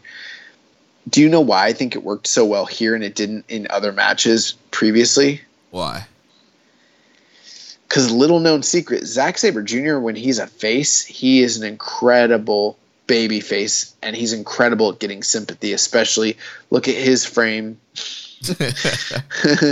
And yeah, man, I kind of anticipated them doing sort of like a heel versus heel story, with one being the more evil heel, probably Evil, but Zack reverted almost to babyface right away. So much so that I saw people talking about him having a face turn because of this match. And I was like, no, it's the G1. Like, you know, especially when you have a monster, when you have two heels, someone has to kind of play the face for the match. And that's what Zach did here. And I thought Zach really put over a lot of the offense of Evil and did a lot of big favors for him.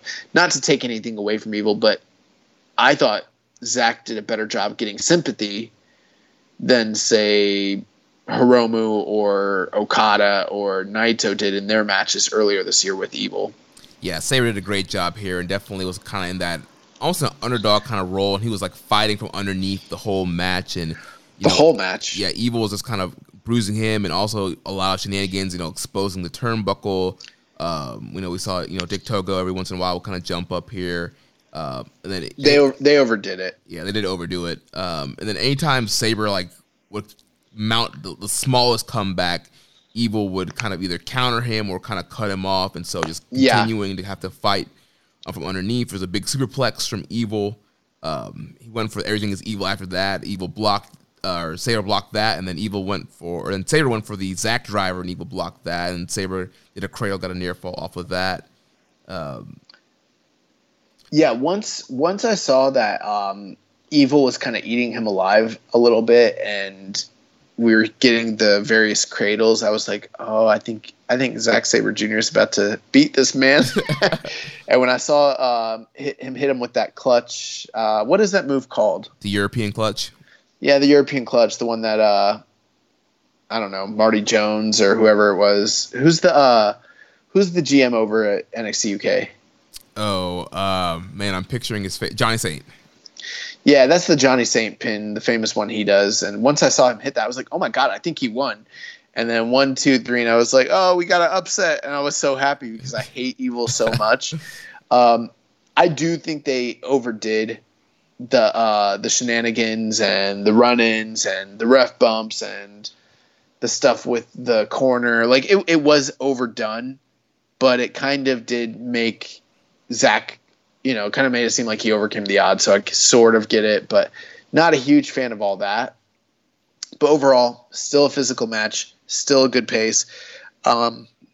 This sort of falls into line with what we've talked about in the past with Evil. Sweet spot, 15 minutes. It didn't overstay its welcome. I think if they'd gone another 5 minutes, I wouldn't be talking about liking this match that much, honestly. And I'm glad to see Zach pick up a win. Right. And it's one thing where you're sitting through maybe 8 to 10 minutes of a match and then shenanigans come, to sitting through 20 to 30 minutes of a match and then a bunch of shenanigans comes and the match has a screwy finish. Sure. And like you mentioned here, there was a ref bump. Togo and Evil come in and they're working over Sabre, but Sabre fights back. He's a cross arm breaker on Togo. Sabre blocks a low blow. I really like that. So Evil goes for the mule kick low blow. Sabre blocks it there. Sable? Yeah. Sabre blocks him into an ankle lock. Then Evil throws him into the exposed buckles. Ref comes back in. He starts falls for a near fall. He goes for the Everything Is Evil. Sabre blocked that and then hits the European clutch there and gets the win. Yeah, and Evil was able to look strong. Like I said, he took the majority of this match, so it wasn't even. It was probably 80-20, Right. And we've seen that Zach can tap anybody out. He can also roll anybody up, and that's exactly what he did here. So I enjoyed the match. Yeah.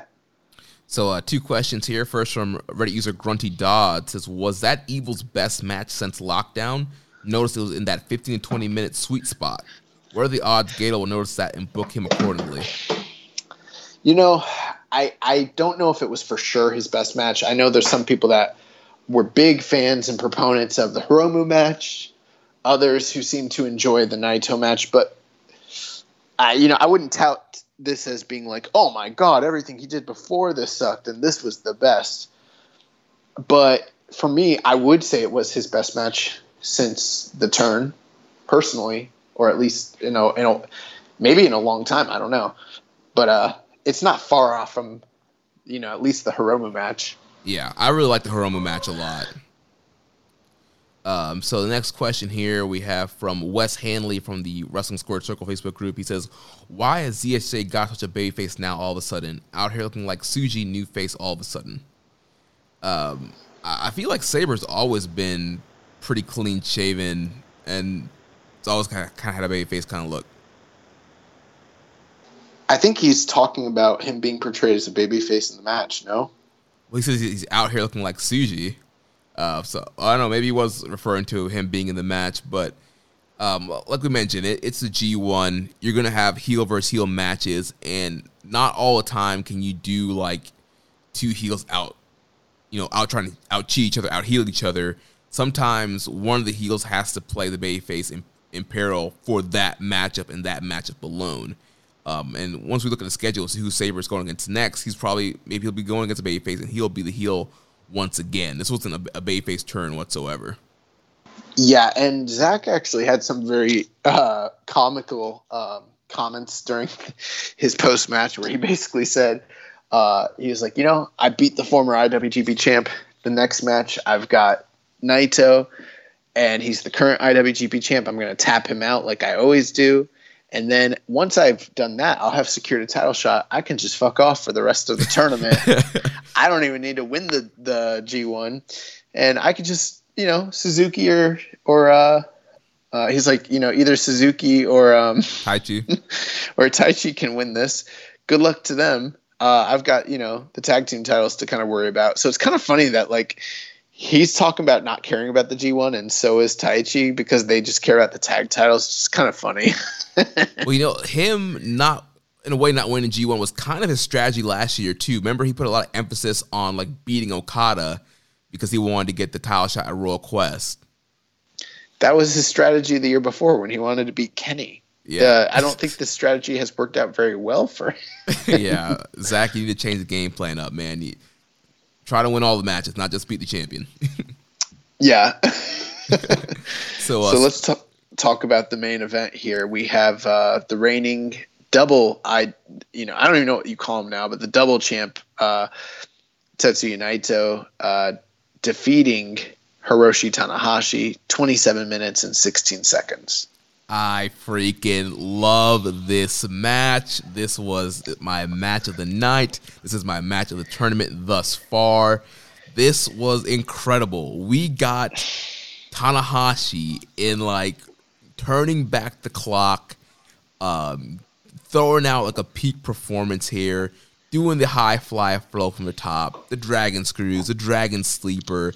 This was like a classic Tanahashi match here. And the whole story, Tanahashi's been on the losing end with the tag team with the Golden Aces, and knowing he's not at top level status here, and I felt like he was trying his hardest here on this first night to give it his all and to prove that he can still be the ace, but just came up a little bit short in the end. We had a question from Kevin Crawford about this, and I'd like to address what you said and also what he said. Why don't you go ahead and read that, and then I'll give you my rebuttal. Yeah, so question from Kevin Crawford. He says, Tanahashi's performance on the opening night of B Block was incredible. When was the last time he looked this good in singles action? I think it's his best match since the final versus Ibushi in 2018. Chris Jericho versus Hiroshi Tanahashi, 4.5 stars. Hiroshi Tanahashi versus Zack Sabre Jr., September 15th, 4 stars. Hiroshi Tanahashi versus Zack Sabre Jr., August 31st, 4 stars. Tanahashi versus Will Ospreay, last year's G1, block finals, 4 3/4. Him and Kota Ibushi last year in the G1, 4 3/4. Him and Evil last year in the G1, 4 3/4. Do you guys kind of see what I'm saying here? This man has been working tag matches all year with Ibushi. The one singles match he had this year, aside from the Chris Jericho match, which, keep in mind, we've called this a forgotten classic, and it seems it's already become a forgotten classic because people are talking about him turning back the clock. This man ain't got to turn no clock back. The clock never went back. It's been here all along. He did have one less than great performance on June 22nd against Taichi in a singles match. But come on, are we really going to blame that on let's take a look at who he was wrestling and what kind of match they had. Was that Tanahashi's fault, or maybe it was part of that story about him being the struggling team member between him and Ibushi? I would beg to argue that's probably the case here. Tanahashi has had classic after classic in the tag team ranks this year. Tanahashi ain't rolled no clock back. The clock ain't gone back. He is still the motherfucking ace. This man puts in banger after banger after banger. Not in Wrestler of the Year contention right now is because he's been in tag team action all year long. If he was wrestling in singles, he'd be in Wrestler of the Year contention right now. Yeah. Oh, and if you put him in that A block, in the A block, yeah. Forget about it. Maybe turn the clock back. Maybe it's not the right expression, but I just felt like this was your classic Tanahashi main event. You know, we always don't see him in the main event. He hasn't been in the main event even. I mean, also he was in that G1 finals. He wasn't in the main event in the Dome recently. Like, this was just like that traditional, like, New Japan main event with Tanahashi in the main event. This was a Tanahashi match. Like, Naito was wrestling Tanahashi's match here, and I don't know. I just felt like it was an incredible performance here. Bro, think about last year. Like, he had the matches with, like, just look. If you go back and you look at his G1, like, he had a 4-match series with Zack Sabre that was incredible. The Kenta match, the Okada match, the Ospreay match. Like, he had it was just a year ago, and he was destroying the star ratings. Like, and it's not. And for simplicity's sake, I just read some of Dave's ratings. That doesn't even include, like, if I went to Cage Match, you're looking at all 8s and 9s. Like, this guy is still wrestling at the same level he has always wrestled at.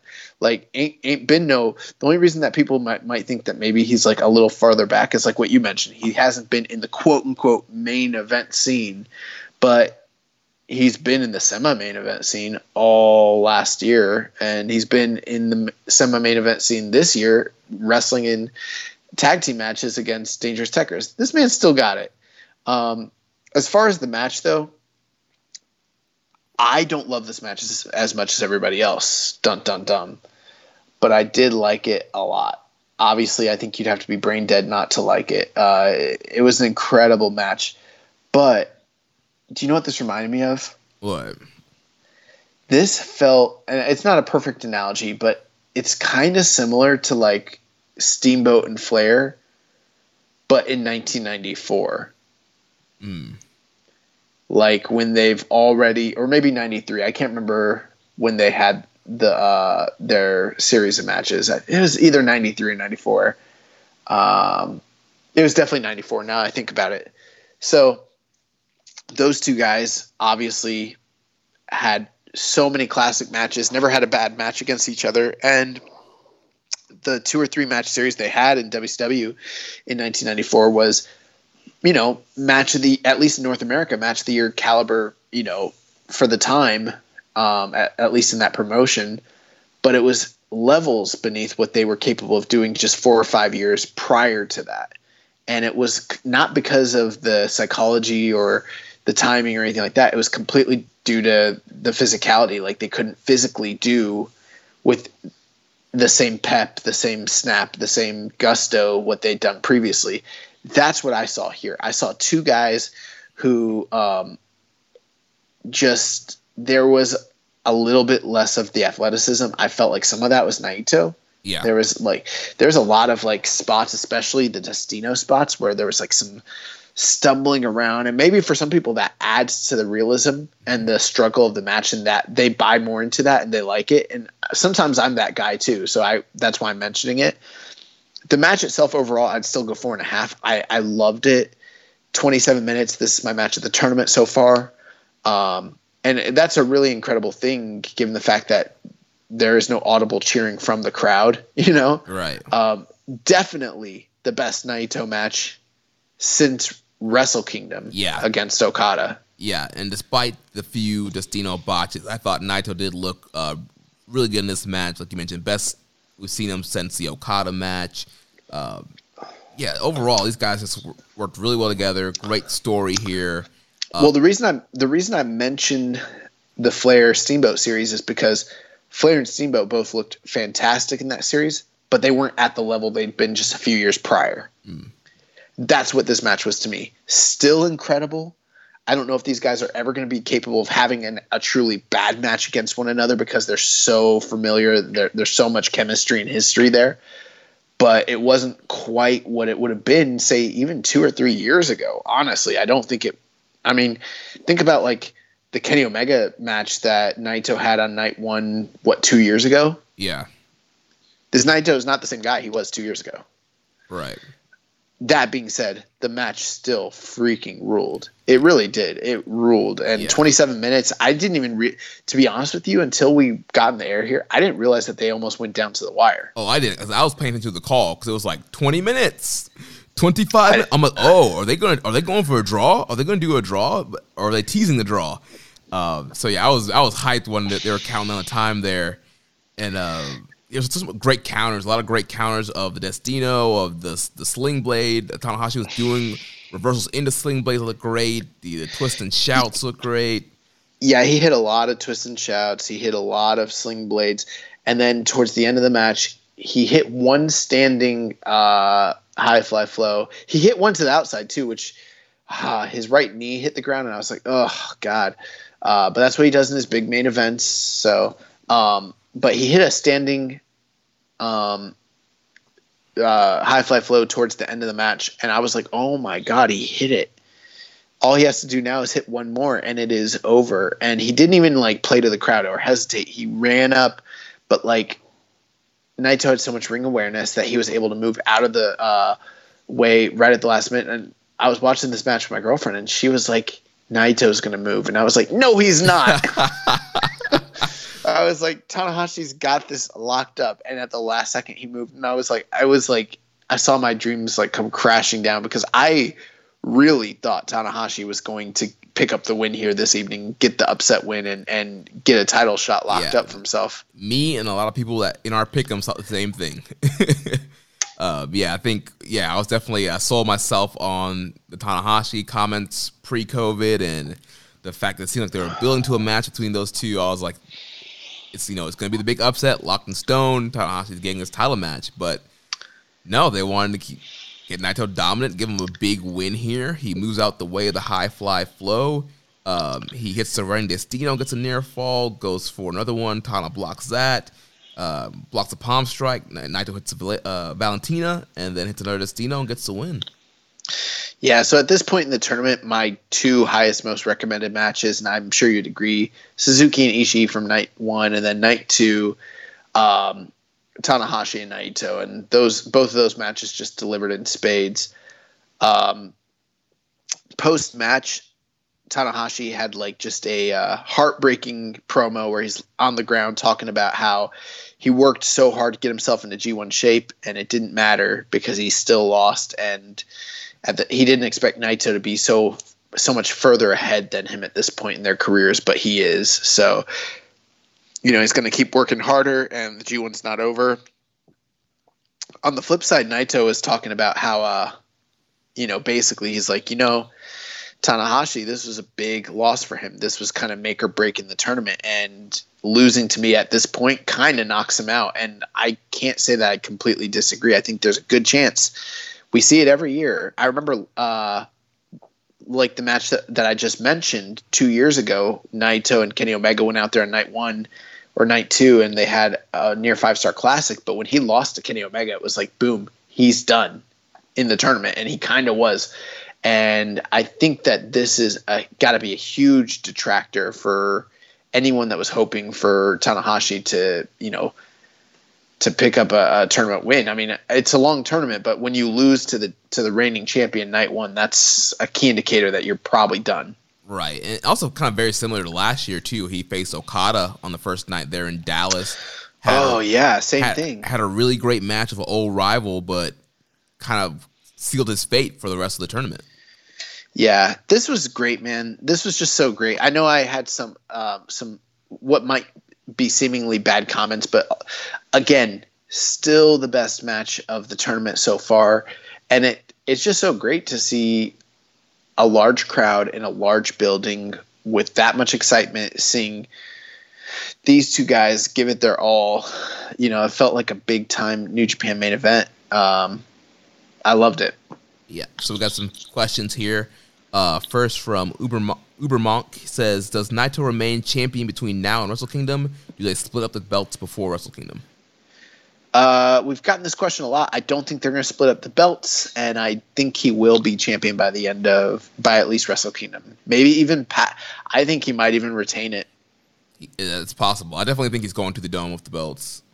Yeah, I think he's going to retain it coming out of the Dome this year, especially if hypothetically it's Okada. I don't think Okada's beating him in the Dome. Yeah. Next question from Ricky. Naito pulls out another terrific match in which he's going over. Is Josh's theory about Naito looking correct? One reason I didn't do a bracket is because the more I looked at the scenarios, the one scenario that feels unlikely, but also in my gut kind of feels like it's a high possibility, but it's so crazy that I can't put it on paper, is Naito actually winning the G1 as the champion. And, the G1 champion or the IWGP champion always does very well overall. So this is par for the course at this point. Night one, the IWGP champion winning, that's nothing. That's pretty normal. We gave you the last 2 years where the same thing happened. So it remains to be seen. But I kind of think that is it's one of those scenarios that I think could really happen, and I haven't heard too many other people talk about. Right, but I think specifically here he was talking about, remember you had a theory of Naito performs better when he's going over. Oh, is that I thought he listened last week and was talking about my theory of Naito winning the tournament, which is kind of what I've been thinking of. Okay. Yeah, I think there are a lot of guys who are, what's funny, he's like, some guys like Hulk Hogan do better. Like some of those types of guys would do better when they were losing. But some people do better when they're winning and they know they're going to win. And I kind of think Naito sometimes shows tendencies to that for sure. Yeah, I mean, there's definitely some matches you can point to, but I still look at the Kenta match from this year, some of the Suzuki matches where he won that 1 year with that IC series, and so it doesn't always, the theory's not always 100% correct, but I can definitely see some points where it doesn't seem like that. I'll tell you one thing though, when he knows he's going to lose. Next question here from Highest Fly Flow. It says the high fly flow to the outside. The Japanese commentary called it the high fly flow. Charlton calls it the highest fly flow. Kelly calls it the aces high. And NJPAW Twitter calls it the high fly attack. Let's end this saga. My God. Let's end this saga. What will Kiss call it from now on? I didn't really even realize there are so many variations. You've definitely done your homework more than me. Jeremy, did you know about this? I did not realize. I do remember hearing Kevin Kelly say the ace is high sometimes, but I didn't realize that some people were calling it the highest fly flow.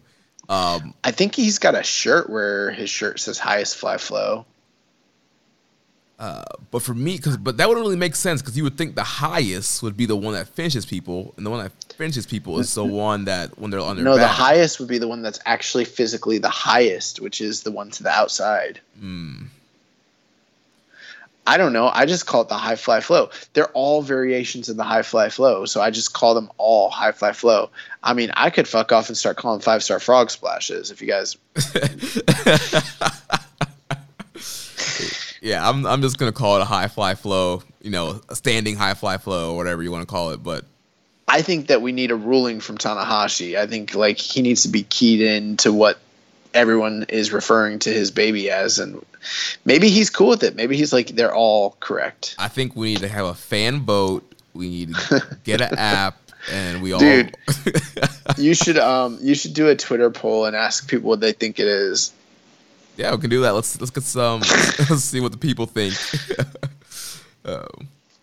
So that wraps it up for that. Questions on that match. A few other random G1 questions here. So from EMJ Does PR, he says, which returning wrestler impressed you guys the most and why? I mean, Will Ospreay, and it's just because Will Ospreay's great, and that's.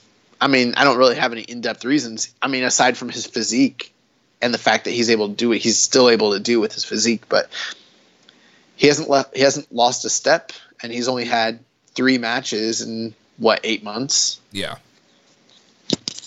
I'm gonna have to go with Ospreay as well. There's a lot of question on what his style would be or what he would look like, and I thought he looked great and was hitting all the spots as usual. I think you could make an argument for Jay White as well, but I would rather make the argument for Will Ospreay at this time. Yeah. Next question here from Rambo and Slam Pig. Were there any individual wrestlers or particular matches that either exceeded or fell short of your expectations? I was pleasantly surprised by Evil versus ZSJ and Ospreay versus Yujiro. I thought that Jay White and Shingo exceeded my expectations. I would agree that Evil and ZSJ exceeded my expectations. Although I think that those two guys have worked well together in their series of matches in the past, so not totally surprised, but it definitely exceeded. The biggest miss for me personally was the main event of A Block Night 1, Ibushi and Okada. Yeah, pretty much same for me. The match that exceeded my expectations was Evil and Zack Sabre Jr. I was just pleasantly surprised how much I liked that match. I also really enjoyed Ospreay and Yujiro. Even though it was a 7-minute match, I really liked that match for what it was. But yeah, for falling short, definitely the Ibushi Okada match, especially, just thinking about Wrestle Kingdom, the match they had there and expecting to get something close to that, and it was nowhere near that, so it definitely fell short. Ospreay Yujiro is exactly what I thought it would be. I don't know. I was expecting Yujiro to mail it in even more. I mean, he did mail it in. He did 1 or 2 cool moves and mailed the rest of that shit in. We got two cool moves. That's more than we got this whole pandemic. Next question here from Josh number 2. Biggest surprise result of the 2 nights. Also, were you surprised at how many fans were in attendance? Looks like they might be ready for a pretty full Tokyo Dome.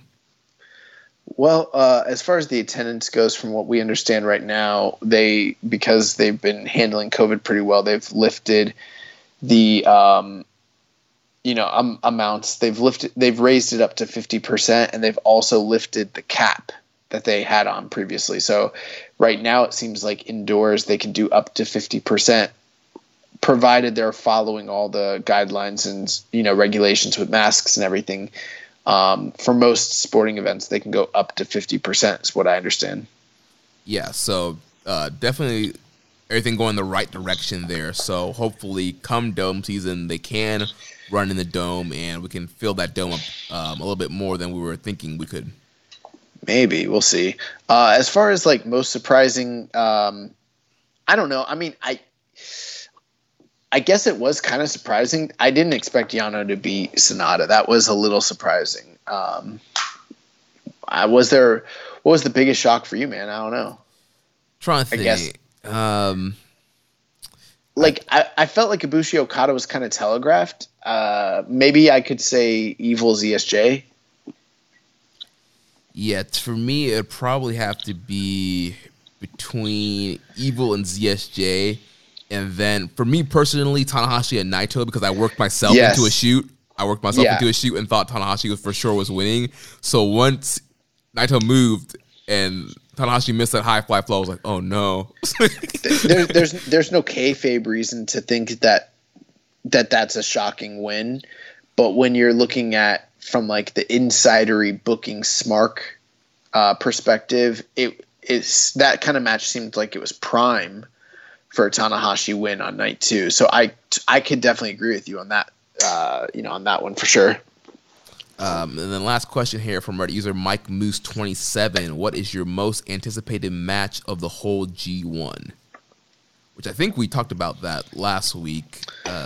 For me, it's still Shingo and Okada. For me, it was Shingo and Okada, but I don't know if Okada's coming out here and not going to give us the full go. I'm not sure. I mean, Ospreay and Ishii is a close second for me right now. Yeah, I think Ospreay Ishii definitely elevated for me. just because of, I don't know if we're going to continue this Okada-Shingo story, and I have to see exactly when the Okada-Shingo match is, and maybe it's in a part in the tournament where he's picking things back up. Nice. And so before we preview the upcoming G1 shows, we got to tell you about our friends over at Manscaped and their Lawnmower 3.0. The Manscaped engineering team has spent 18 months perfecting the greatest ball hair trimmer ever created and just released the new and improved Lawnmower 3.0. This thing is the third generation of trimmer featuring a cutting-edge ceramic blade to reduce manscaping accidents. Manscaping accidents are finally a thing of the past. Yeah, this battery is going to last up to 90 minutes, so you guys can take a longer shave. Water-resistant technology allows you to groom in the shower, so easy cleanups. And the LED light feature, which is really cool, illuminates grooming areas so you can get a closer, more precise trimming. They also upgraded to a 7,000 RPM motor with quiet stroke technology. So if you're listening to me right now, I want you to experience it firsthand for yourself. Yes, use our promo code SUPLEX at manscaped.com. You get 20% off and free shipping. That's the code SUPLEX at manscaped.com. 20% off, free shipping. You help yourself. You help this show out. All around, it's all a win. You can be the one, like in G1 Climax. You could be the one and use our promo code SUPLEX. Clean it up, guys. So now let's take a look at the upcoming cards for the G1 this week. So G1 will be back in action on Wednesday, September 23rd. A Block will be back in action. Opening the match, we got opening the show. We have Yuya Uemura and Gabriel Kidd. So that'll be our Young Lion opener for this night. Any prediction on that one? I'm just gonna go Kidd. He hasn't gotten any points on the board, so we'll keep it parity based. Yeah, I'm gonna go Kidd as well. Second match of the night, we've got Jeff Cobb taking on Shingo Takagi. Both guys coming off of a loss, so 0 points on the board here. What are we thinking when it comes to this match? I'm leaning towards a Dragon Shingo Takagi here. I feel like he's going to end up, a pretty good point total here, and so I think he needs to kind of get back on back on track here and get a win over Cobb. Yeah, if I recall, Jeff Cobb was one of the few guys that defeated Shingo in kind of an upset last year. I could be wrong on that, but I feel like that was the case. Yeah, Cobb did beat Shingo last year. So I see Shingo, picking up getting his win back here.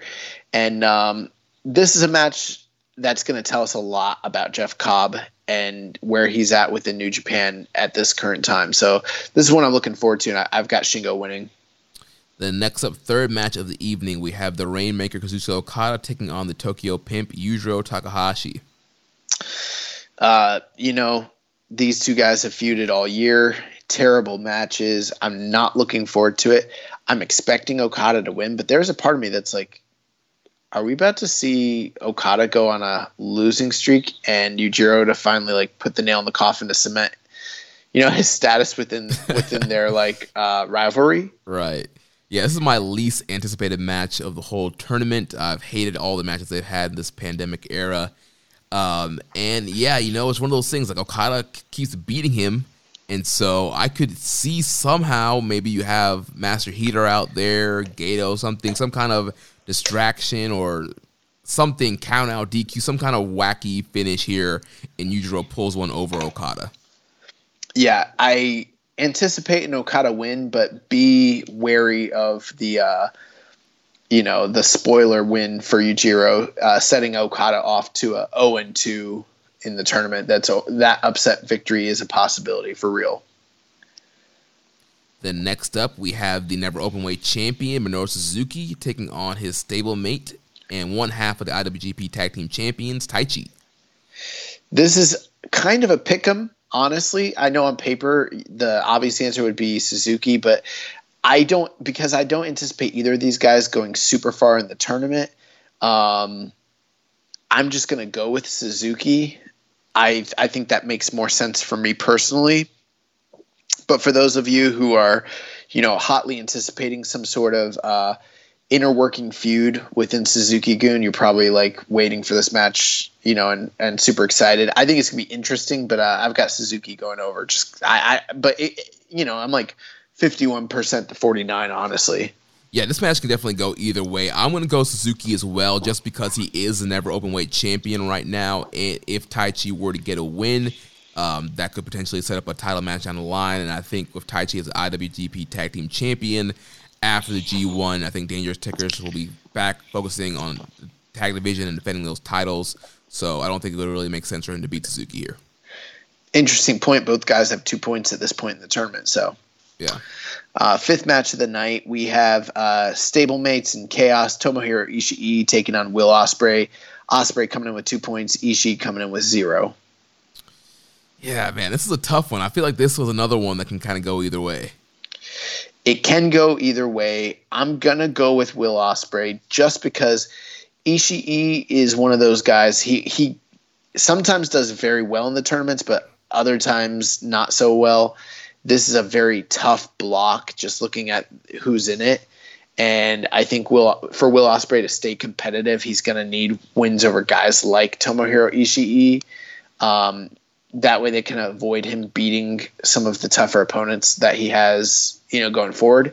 So I think it makes a lot of sense for him to beat Tomohiro Ishii, but you're right. It could go either way. Yeah, I'm also going to go Ospreay just from a kayfabe perspective. Ishii took more of a beating in his first A-block match against Suzuki, where Ospreay had a really quick 7-minute match. So I feel like Ospreay is going to be coming in more fresh. Ishii is going to be more wearing down, even though he did get a few days break. That was still a tough battle with Suzuki. So yeah, I'm going to go Ospreay to get the win here, advance to 4 points. On a night where there are some interesting matchups, this is the one thing that truly screams like match of the night and, a standout match of the tournament for me. So I'm very excited to see this happen. I wouldn't be upset if Ishii wins, but I've got Ospreay. And then the main event of the evening, we have the Golden Star Kota Ibushi taking on Switchblade Jay White. This is a rematch from Wrestle Kingdom, a rematch from last year's G1 Finals. My thinking here, Ibushi talked in his post-match about how he defeated both Okada and Jay White last year in the G1 to win the block and the tournament definitively, but since then he's taken losses to both of them and they both kind of progressed their careers past him. So this is kind of a little redemption arc for him. I'm just going to guess, based on history and Gato's booking, that Ibushi picks up the win against Jay White here, gets himself off to a 4-point start, and this might be the beginning of him not winning the tournament, in my opinion. I think his little story arc is to kind of regain his foothold, show that he's still on the same level as these two top stars. And I think this might be a key indicator that Kota Ibushi's for sure not winning the block. That's my thinking. But Jay could, this is a 50-50 match.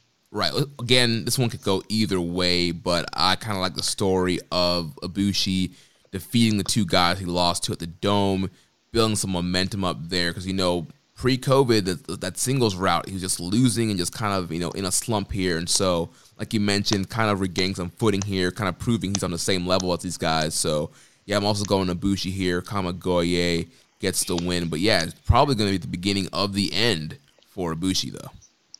So let's move on to the next night, Thursday, September 24th, B-block action. We open up the show with Yota Tsuji against Yuya Uemura. I've got Tsuji here getting his win back against Uemura from earlier in the tournament. Yeah, same. Not much analysis there. Second match of the night, Hiroki Goto taking on Sanada. Both of them coming in with 0 points. This is kind of a make or break match for both of them in the tournament. I think I've got Sanada here just because I think I've gotten projected to do pretty well in the tournament. But we've talked about how some guys get off to slow starts and then do well. So there is a possibility. Goto's got enough, stock in the company. He could beat Sanada here, but I think it would be wise for them to heat Sanada up a little quicker and give him the win first match of the night. Yeah, so I actually have Sanada winning the B block and going to the finals of the G1. So I definitely think he needs to eventually get on a roll here, and so I think he's going to get a win here over Goto. Goto's a guy that you can beat. But again, once again, it's a match where I think Goto could win if they want to go that direction too. But like you were saying, I think they need to heat Sanada up, especially if he's going to end up in the finals here. I think he needs a win over a guy like Goto. Yeah, it's like now there is another way of thinking about it. If you're going to have Sonata beat most of the top guys in the tournament, then Goto is your utility guy that can easily beat him and it kind of be forgotten by the end of the tournament. So I'm not saying it's a foregone conclusion. Goto could beat him, but I think Sonata should beat Goto and just kind of move on, and we go from there. Yep. Then the third match of the night, we have the Ace Hiroshi Tanahashi taking on the provisional KOPW 2020 Toru Yano. This should be semi-entertaining, but I got Tanahashi beating Yano pretty easily here. Yeah, I'm going to go with the Ace as well. Get on the board there, get some points, and then, Yano will move on to it'll be a 1-on-1. Fourth match of the night, Juice Robinson taking on Kenta, both coming in with 2 points. So I got Kenta here. Okay, I got Juice on this one. My thinking here is, Kenta is the provisional, or not provisional. He is the contract holder for the IWGP US Championship, and so we know Juice is typically in that US mix when he's in singles role. So I can see Juice getting a win over Kenta and then challenging for the briefcase at Power Struggle. Definitely possible, especially if both guys are staying in the country. I was sort of thinking that hypothetically maybe Kenta goes back to the States. It seems like Juice is not. So that's part of my thinking. But I don't really know the inner workings of how that's going to go down. It's just I see Kenta going into the final night against Naito. I think he needs to have a pretty strong point total. Juice seems totally beatable for a guy like Kenta, so that's kind of why I'm picking Kenta here. Alrighty. Fifth match of the night, we've got Yoshihashi taking on Prince of Darkness Evil. Yeah, so, I'm going to go with Evil here. Obviously, the big upset loss on night one. This guy was just the double champion not too long ago. He's going to end up with a very high point total here, so he's got to take out a guy like Yoshihashi here. Yeah, I don't see a reason for him to beat Evil at all. So then moving on to the main event of the evening, we have Tetsuya Naito, the current double IWGP Intercontinental Champion. He will be going against one half of the IWGP Tag Team Champions, Zack Sabre Jr. So this is a very interesting matchup here. Like we mentioned, Sabre's whole plan has been surrounding this matchup here. He wants to beat Naito so he can cash in and get a title shot before the Tokyo Dome and not worry about having to win the G1 here. But I think Naito is going to get the win here. I think Naito is going to start off pretty hot here. And so, I think he's going to get the win here. I think it makes a lot of sense for Naito to get the win here. He mentioned in the post-match comments that Zack is maybe his worst style matchup, and that's proven to be the case. We've seen Zack beat him multiple times, both in New Japan Cup and G1 matches previously. So in their series, I actually think Zack has more wins than Naito, and at this current time, I don't see a reason that Zack should defeat him. I think this is a needed big win for Naito where he's at in the company right now. So I anticipate them to. Now, one thing I will say, they always have really good matches against one another. And this is actually my projected match of the night. And I think Naito's going over. Nice. So that takes us to Sunday, September 27th. We'll be back with A Block action. Then the show will open up with Yota Tsuji taking on Gabriel Kidd. I'm going to go with Gabriel Kidd here to get the win back from Tsuji from last week. Yeah, I'll just go with Kidd. I'm just going to keep booking these guys to just keep beating one another, and he's going to beat Tsuji, so. Then the first tournament matchup, we have Taichi taking on Tokyo Pimp Yujiro Takahashi. Ooh, this is one of the least anticipated matches for many people. And, to me, I just think Taichi's higher in the pecking order. I think Yujiro's here to kind of – I think, if anything, Yujiro's going to be spoiling people, and I don't think Taichi's someone worthy of Yujiro's spoiling abilities. So I think Taichi winning just makes more sense to me personally.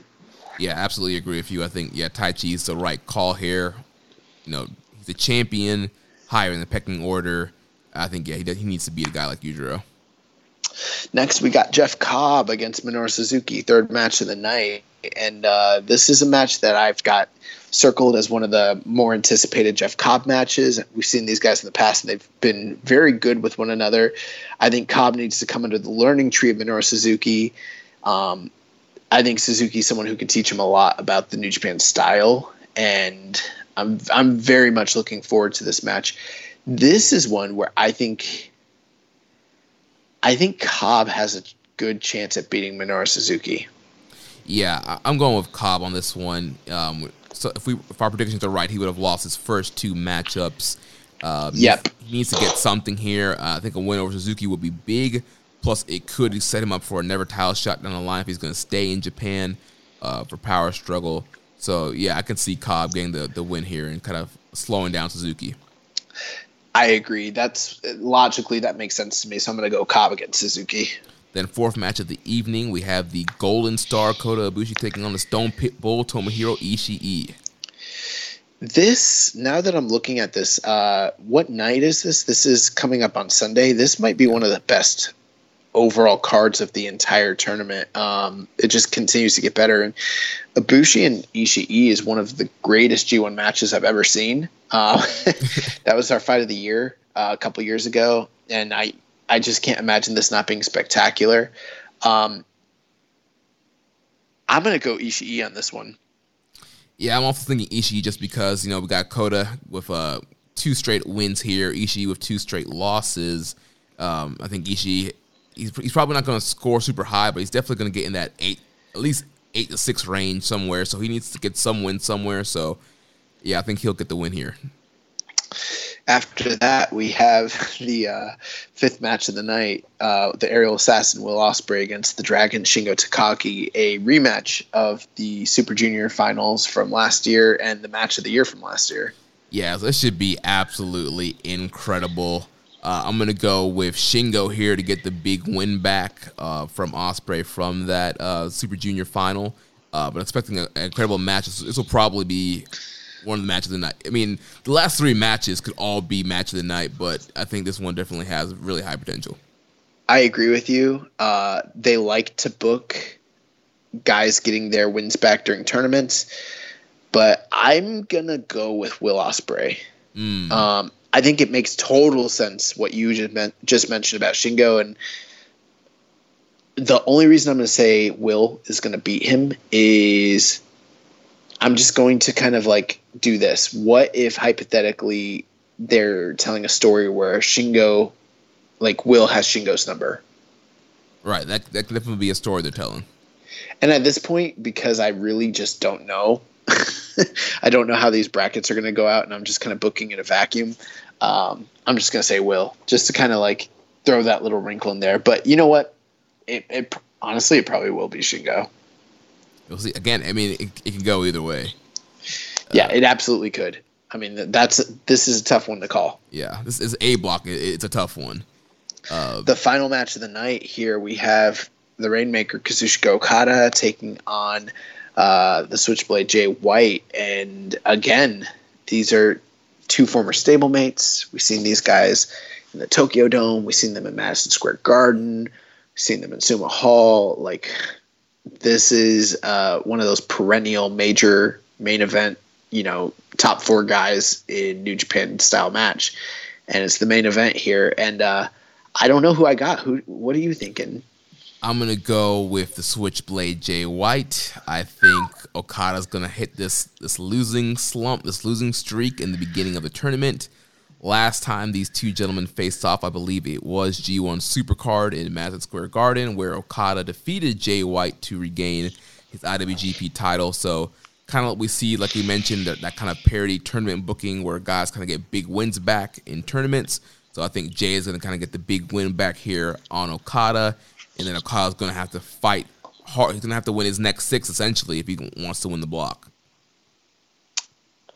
I'm going to go with Jay as well, only because I don't really know what's happening here. I think if Okada is going to ultimately be booked to win the tournament, then it might be great to have him go on this short little losing streak and kind of redeem himself. I'm also kind of banking on the idea that Jay White might need to win a tiebreaker over Okada on the final night. to progress, and that this might be a pivotal match. So this is a very, very important match for the remainder of the tournament. Maybe one of the most important matches, the match between Okada and Jay White. So I wouldn't be surprised again if Okada beat him, but I'm gonna hedge my bets and go with Jay White. All right, so those are the 3 upcoming shows that we have there. Bro, so Sunday night is stacked. Yeah, dude, Sunday is going to be incredible. So Wednesday, Thursday, Sunday, 2 nights of A block, 1 night of B block. Should be some nights just full of great professional wrestling. So happy the G1 Climax is back. So now we got to touch some stuff that we missed out on last week because we had that marathon G1 preview. So some things we didn't touch on. And we'll just run through this. Right. We're not going to give super analysis, just kind of quick thoughts. So one thing that happened we didn't talk about was the conclusion of the IWGP Junior Heavyweight Tag Team tournament to determine new champions. So on New Japan Road, September 9th, we had Gato and Taiji Ishimori defeating Master Wato and Ryusuke Taguchi, and then we had Desperado and Kanemaru defeating Bushi and Hiromu. And then the finals happened on September 11th, where Desperado and Kanemaru defeated Bushi and Hiromu again. So thoughts on Suzuki Gun as our new junior tag team champions and thus the overall junior tag team tournament? I think this is one of the worst tournaments they've done in quite a while. And it's not totally their fault. It's just the lack of depth within the junior tag team division. Like we only had one, maybe quote unquote 2 real tag teams. These matches at the end were not bad, but they also weren't what I'd call classics. Interesting thing about Desperado coming out with tape that had Hiromu's name written all over it.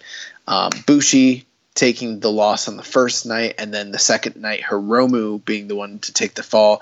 I think that's very telling of something maybe in the future between him and Desperado, especially given the history between those two. But it's sort of like this, like Suzuki-gun wins the belts back. They held them for quite a while in the past, and the best team that they could compete with, which is this LIJ team, they beat them back-to-back, both members. And it sort of puts them in the conundrum that I mentioned a few weeks ago. It's like, if you end up beating the same team in the finals, the best team back to back, then who's left for you to challenge? Like, they've already eliminated all their challengers within a round robin tournament. So I don't have many anticipations for this division going forward. I think Suzuki-gun's the best team to hold the titles for the time being until a good team kind of rises. But I think that there could be a chance of something down the line within maybe, say, a quote-unquote hypothetical Super Juniors. I'm not saying that we've heard anything about that, but it's like if Hiromu took a loss and he doesn't have a belt right now, why are you building a program between him and Desperado? Right. That's not something that could be in a dome or anything like that, but it could be something maybe if they ended up doing a junior tournament where those two guys might be able to face off within the, kind of built off of this match. Yeah, that makes a lot of sense. And I hope we do somehow get a Super Juniors towards the end of the year. That would be a great way to kind of close off this very weird year of 2020. Agree with you. Definitely one of the worst tournaments they've done. I just kind of wish they would have done a single elimination kind of deal here instead of the round robin. Like you mentioned, you kind of killed some future matchups here. And I just felt like the crowd kind of died with having that main event back-to-back and then Hiromu and Bushi not really winning that second matchup. So, I don't know. Yeah, but, it's the junior tag team title, so it really doesn't matter. That's true.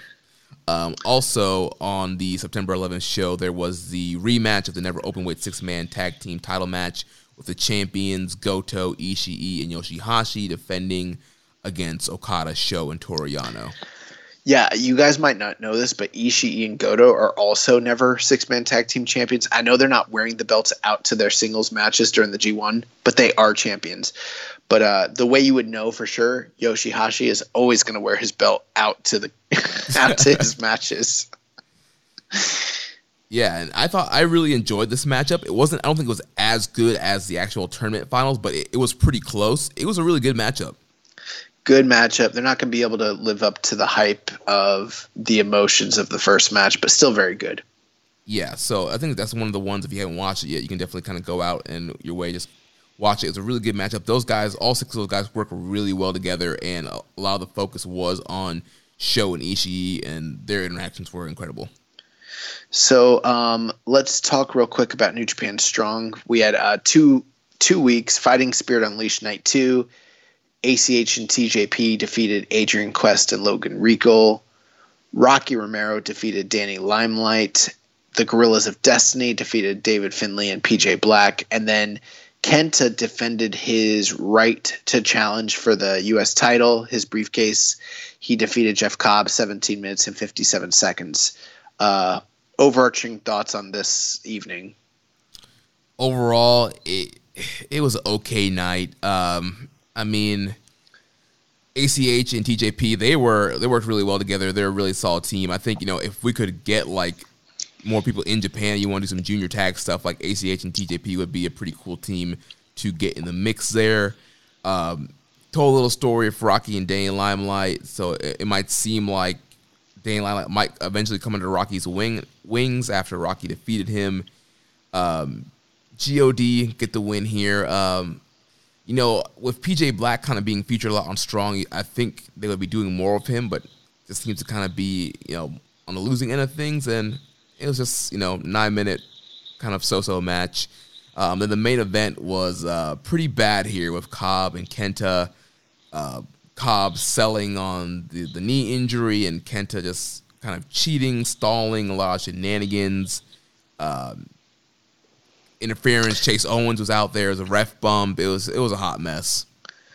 Yeah, I'd agree with you. I thought the first 2 matches of the night were pretty good. The second half of the show I wasn't a huge fan of, but the main event was especially egregious. 17 minutes, 57 seconds. I was anticipating maybe a little G1 preview here, and I thought this was a level below their previous match that they had during the tournament. For the New Japan Cup of USA. So not a fan. Too much shenanigans. And left a little bit of a bad taste in my mouth, honestly. Yeah, there was a question from Highest Fly Flow. Says, do you think Kenta's matches are ruined by interference? Been watching his matches from last G1 and they are just so good. He wasn't a heel last year, so he was, now he's trying to employ some of those heel tendencies, tactics.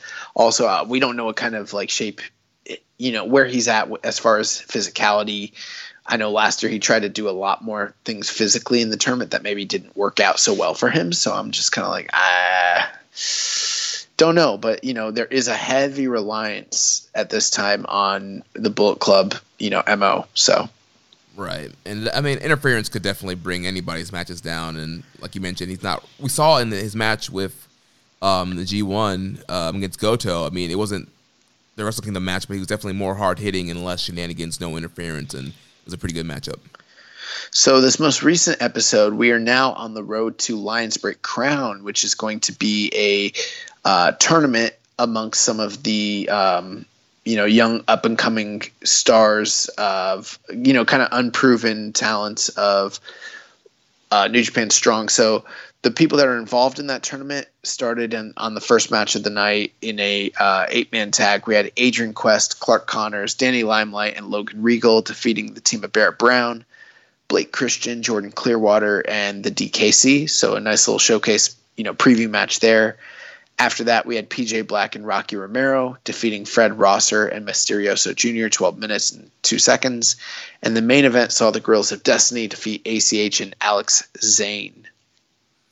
Yeah, once again, just kind of the matches were fine. I mean, if you miss this episode of Strong, you're really not going to miss much. Yeah, this was a very so-so show. It wasn't bad. All the matches were decent, but there's just nothing really. I mean, the first match was a preview for a tournament. There was no real emotional factors. There wasn't any people attacking each other, promos. There's nothing like that. It was just here's the guys. You get to see them work. Nice little preview match, sort of like a Road to show. I actually, for the match of the night that I liked the best was PJ Black and Rocky Romero against Fred Rosser and Mysterioso Jr. Kind of a styles clash there. But I thought they told a good story. And then main event here, ACH and Alex Zane against Guerrillas of Destiny. Interesting match. While GOD is kind of, in the US and the G1 is sort of happening and those guys are over there, they're kind of just showcasing them as being the most dominant tag team in New Japan. And they're just racking up win after win over makeshift teams here in New Japan Strong. So that's kind of the story that's going on. Like, they're just dominating everybody. And especially Tangaloa hitting the ape shit on everybody. It kind of reminds me of, like, this is probably what would be going on the undercard of a G1 anyways. If they were here in Japan, they would be picking up wins each night with Tangaloa Tangaloa would be easily winning the C block. Right, and we see that a lot. Like, they definitely heat up Tangaloa in this team, and he ends up getting a lot of the falls here. They tried to go for the super power bomb, but that failed, and he ended up to use the ape shit, the Rikishi driver, to put away Alex Zane. Yeah. Before we move on, any big thoughts on this? What is this tournament called? It's called the Lions Break Crown. I don't have any thoughts on it. I mean, what are you thinking? I mean, I just wish that there's maybe some more stakes to it. Like, they haven't even announced, what the winner is getting. I wish there might have been some more promos, a little bit more hype to it. I feel like they just kind of threw it out of nowhere. That's crazy, Jeremy. They said that they're getting a golden opportunity. Did you not listen? They're going to get a chance to reach for the brass ring. Yeah, so, I mean, we don't know what they're winning. We don't know what it is, which is fine. But you're right. Like, there's been no reason to really invest. The only guy that you can really invest into is Clark Connors, and that's not even – if Clark Connors didn't have his previous showcases within New Japan, he would just be another guy too. So yeah, we did have a comment on this from Rainbow and Slam Pigs. It's not a question, doesn't really need to be addressed, but thought I would add. The last week I was kind of speculating the Lions Crown project, whatever tournament might turn NJPW Strong back toward more of what I liked about the Lions Break Religion shows. After learning the details, I withdraw that opinion. I kind of don't have it in me to watch Strong when we have so much glorious, real NJPW action to feast on with the G1. Yeah, I would agree with that. And you know what? We're about to get – that's going to kind of wrap up our reviews and previews. We're going to go into the news here. Maybe this is a good segue for me to kind of discuss what's going on over in Ring of Honor real quick. Well, real quick before we do that, I just want to talk about – so the Lions Break tournament does start this coming up Friday. We have Logan Regal versus DKC, Clark Connors versus Jordan Clearwater, Danny Limelight versus Barrett Brown, and then the main event will be Adrian Quest versus Blake Christian. So go ahead and talk about the ROH Pure tournament. So right now, ROH is, they had planned to crown a new Pure champion, a title that they had run for a few years in the early to mid 2000s, and then they got rid of it, unified it with their world title. They decided to resurrect the belt and bring it back, and they were going to run this tournament just prior to COVID happening. And now that Ring of Honor is starting to run shows again, what is it? Is it a 16 or 32-man tournament? I think it's 16. I think it's 16.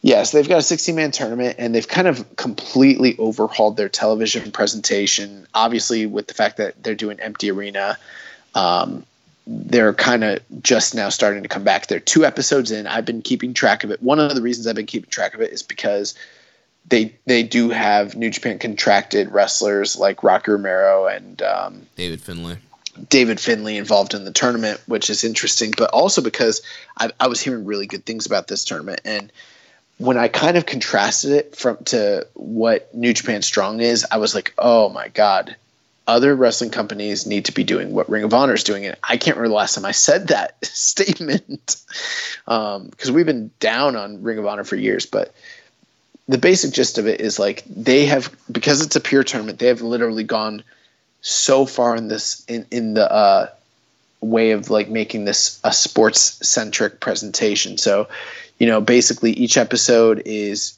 2 matches that are from the tournament, and before the matches happen, they do a promo video with each individual, where each individual says who they are, what their background is within the company, outside of the company, what their motivations and goals are within the tournament, what this tournament means to them, what a loss would mean to them, and basically just that's it. That's the gist of them.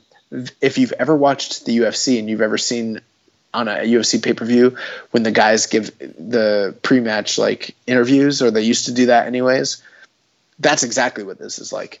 After those guys do that, you basically get invested. You learn who they are, what the stakes are, even though there's no stakes. It's just tournament match.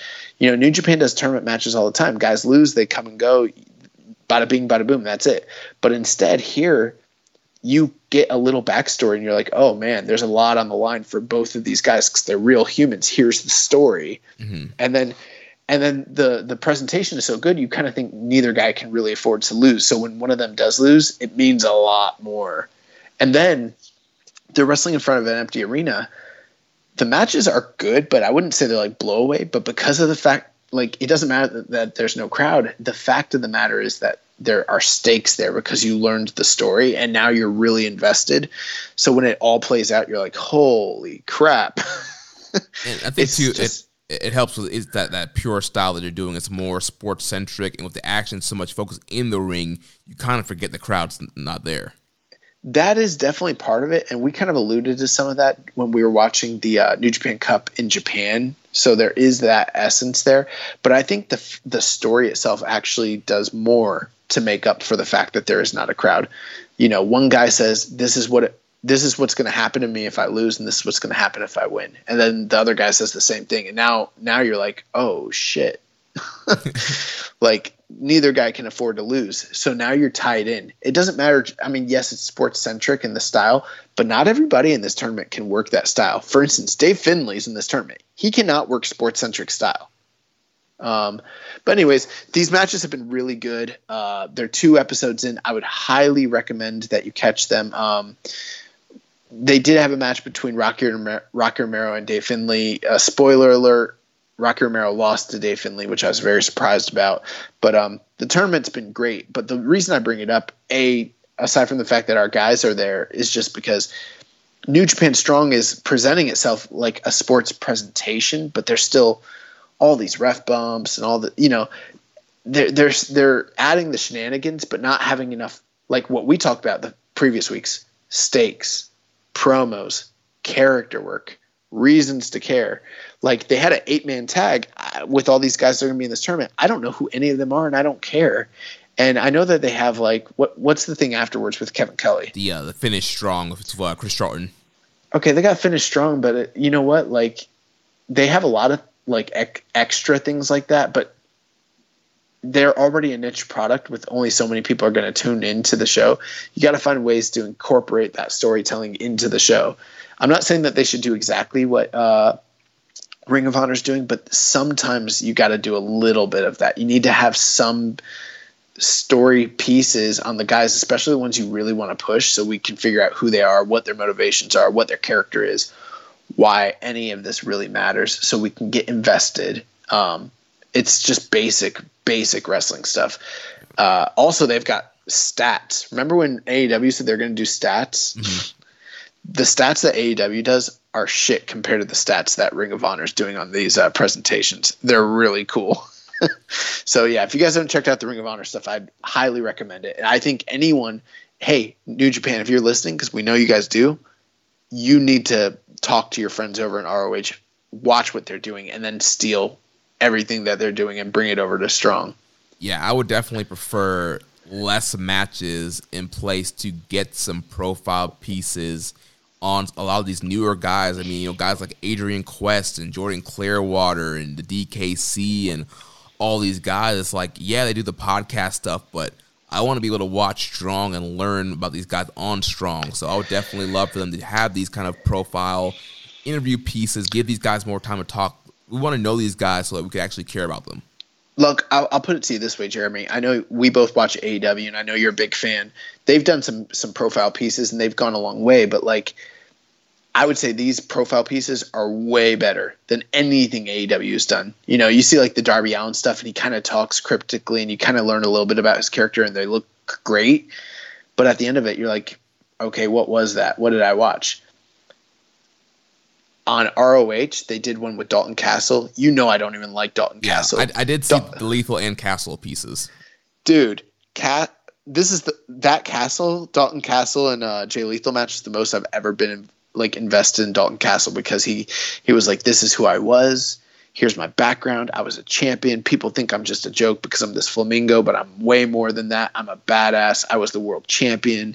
I'm trying to get back to where I was and show the world that I'm still a great wrestler, and this is the perfect way to do it. And I was like, he can't lose now. And I was like, this is the most I've ever bought into Dalton Castle, and I don't even like Dalton Castle. So I'm like, I don't understand why wrestling companies can't do stuff. Like, I remember when the first night of AEW, they did something similar to this with Sammy Guevara. They've done a lot of great stuff with Sammy Guevara since then, but to me, that was the most I'd ever been invested into Sammy Guevara was that match before he fought Cody, when he was like, this is the biggest match of my life. Sometimes that's all you have to do in wrestling. This is the biggest match of my life. Oh shit, it's the biggest match of his life. It's not that hard all the time. Right. So yeah, so that's the ROH Pure Tournament. You guys can check that out on Honor Club. I believe it's up somewhere else I've been seeing for free also. Remember, it's on Fight TV. It's also on ROH Wrestling. It's pretty much everywhere. Do you remember when Danny Limelight fought Rocky Romero? What if they had just done a little 1 to 2 minute video where Danny Limelight was, instead of just Kevin Kelly telling us why the match was important, Danny Limelight was like, here's why I want to beat Rocky. I'm just like him, but I'm younger. This is the biggest match of my career. Then I could have really bought in instead of just having to hear it from Kevin. Right. They need to do that on Strong. It's important they do that. Yeah. So hopefully we'll see some, or at least let the guy cut a promo. It doesn't even have to be a video package. Right. Let them talk. Do something. Yeah. So moving on, other NJPW news. So the Power Struggle Tour was announced. So that tour will be running from October 23rd to November 7th with the big Power Struggle show, closing that tour off in Osaka November 7th. We talked about the Lions Break Crown Tournament already. Yen Press has announced the acquisition of the Magnus Series New Japan Academy, a series that's about a teenage version of Tatsuya Naito, Kazuchika Okada, and Hiroshi Tanahashi, and other stars of New Japan Pro Wrestling. First volume is scheduled for an October release across digital platforms. Are you going to cover that for the show? I'm not, but I would be interested in checking it out. I know that there is a segment of the fan base that are ecstatic about this, but there's nothing that could interest me less than a manga series about New Japan Pro Wrestling. Give me an anime or nothing else. Yeah, I'm more of the anime guy than the manga guy. So, but I still wouldn't watch this manga if it's about Naito and Okada and Tanahashi as teenagers in a high school. No, fuck off. Come on. Alex Zane has been out of action with a hip injury. So he messed his hip up on the boardwalk bump he took against Joey Janela on one of the GCW shows. Dude, there's people who are listening to this they're like, who? But we got some random questions here we're going to go through real quick. Yep. So from Dom Homie 101, which of one of these predictions could actually happen? Naito winning the whole tournament or Yujiro ending up with 0 points? I don't think Yujiro's going to end up with 0 points. I think Naito winning the whole tournament's more likely. Did we talk about that last week? I'm wondering. I think actually we might have gotten to his questions last week, and I copied them over. Yeah, I think we did answer all his questions last week. Yeah. So moving on to Rising. Maybe not. I don't think we went through all of his questions. I don't think we talked about this Jeff Cobb one. Yeah, so let's start here. So he says, will Jeff Cobb redeem himself from last year's G1? I hope so. Yeah, I mean, so far, first match in the books, I mean, it's been fine. Nothing, like you mentioned, nothing that really stood out from his previous G1, so. He was in a fantastic block last year, but this is the killer block to be in with killers. And so we're going to learn a lot about Jeff Cobb and what he's learned in the past year or so, I think that he could definitely redeem himself this year in this G1. He also asked, what could be the big upsets that we will see in this year's G1? We kind of already got asked that earlier in the show. We kind of addressed it. Next question is, which is more likely to take place, Kenta in the G1 final or Shingo in the G1 final? I would lean more towards Shingo than Kenta. I would lean more towards Kenta if you want my honest opinion. Really? Yeah, I don't think Kenta's going to win the G1, but could he get to a final? Yes, but I don't see Shingo, given everything we know about his block and who he's wrestling on the final night, I think it's highly unlikely that he actually wins the block. It's not impossible, but it's way tougher. Kenta. That's true. Kenta's facing Naito on the last night, right? He's fighting Naito on the last night. The only two other guys he's got to worry about are Sonata and Evil. I don't see any reason why Kenta couldn't win the block. Yeah, you're right. That makes a lot more sense. Next question. Who needs to step up in this year's G1 Climax? Oh, we talked about Jeff Cobb. I think he's a guy that needs to step up. Yujiro. Yeah, don't think that's happening. Just for the sake of having good matches. That's just so I don't have to sit through shit. I think Evil could be a guy that could step up. Yeah. I mean, Taichi doesn't really. He's in a killer block, and he can have some really great matches the remaining of this tournament. The other answer is Naito. It's really important that Naito really have some great matches during this year's G1 to kind of validate where he's being placed in the pecking order within New Japan. The other one's Okada. Yeah, at this point, yeah. Given the year that he's had, he's someone that really does need to step it up. Those are probably the actual two answers, Naito and Okada for me anyways. So the next question from Raising Falcons, does Phantasmo not being in New Japan elevate Ishimori's status to what it once was in New Japan? Yeah, absolutely. I mean, for me, personally speaking, and we talked about this off the air, had there been a Super Junior, I think Phantasmo would have been my favored person to win the tournament. And I think that he's in line for IWGP Junior title shot or title reign. And the fact that he hasn't been here has completely elevated Ishimori. Yeah, definitely. I mean, we probably would have seen them in junior tag stuff as well. So obviously, without him, definitely gives you a shine on Ishimori kind of being the only, good junior in Japan right now for Bullet Club. Absolutely. Next question from Jason Chisholm at Badada Bone. He said, the Japanese commentator referred to Desperado's counter of Gato's brass knuckles as a cross counter. Does this mean he is an Ashita no Joe fan? Can Gato survive this? That's a great question. And it absolutely does mean that they read and watch Ashita no Joe. I don't, so I totally missed that reference. It's a boxing technique. They call it the cross counter. It's basically when you're throwing a cross punch at someone when they're coming in. I forget who uses that. I think it might be. Well, it's Ashita no. I think Joe used it, and then in the Ippo series, I think it's Miyata. I don't know, but yeah. Next question here from Viking Pain says, it's been recently revealed that Rusev's AEW contract allows him to work for New Japan too, and he's made references on going to Japan on his streams before, but unless he's willing to work small tours like in Hokkaido and not just big ones like Wrestle Kingdom or Dominion and is actually committed to New Japan long term, I don't want to see him or any more AEW part-timers in New Japan taking spots away from full-timers. Thoughts?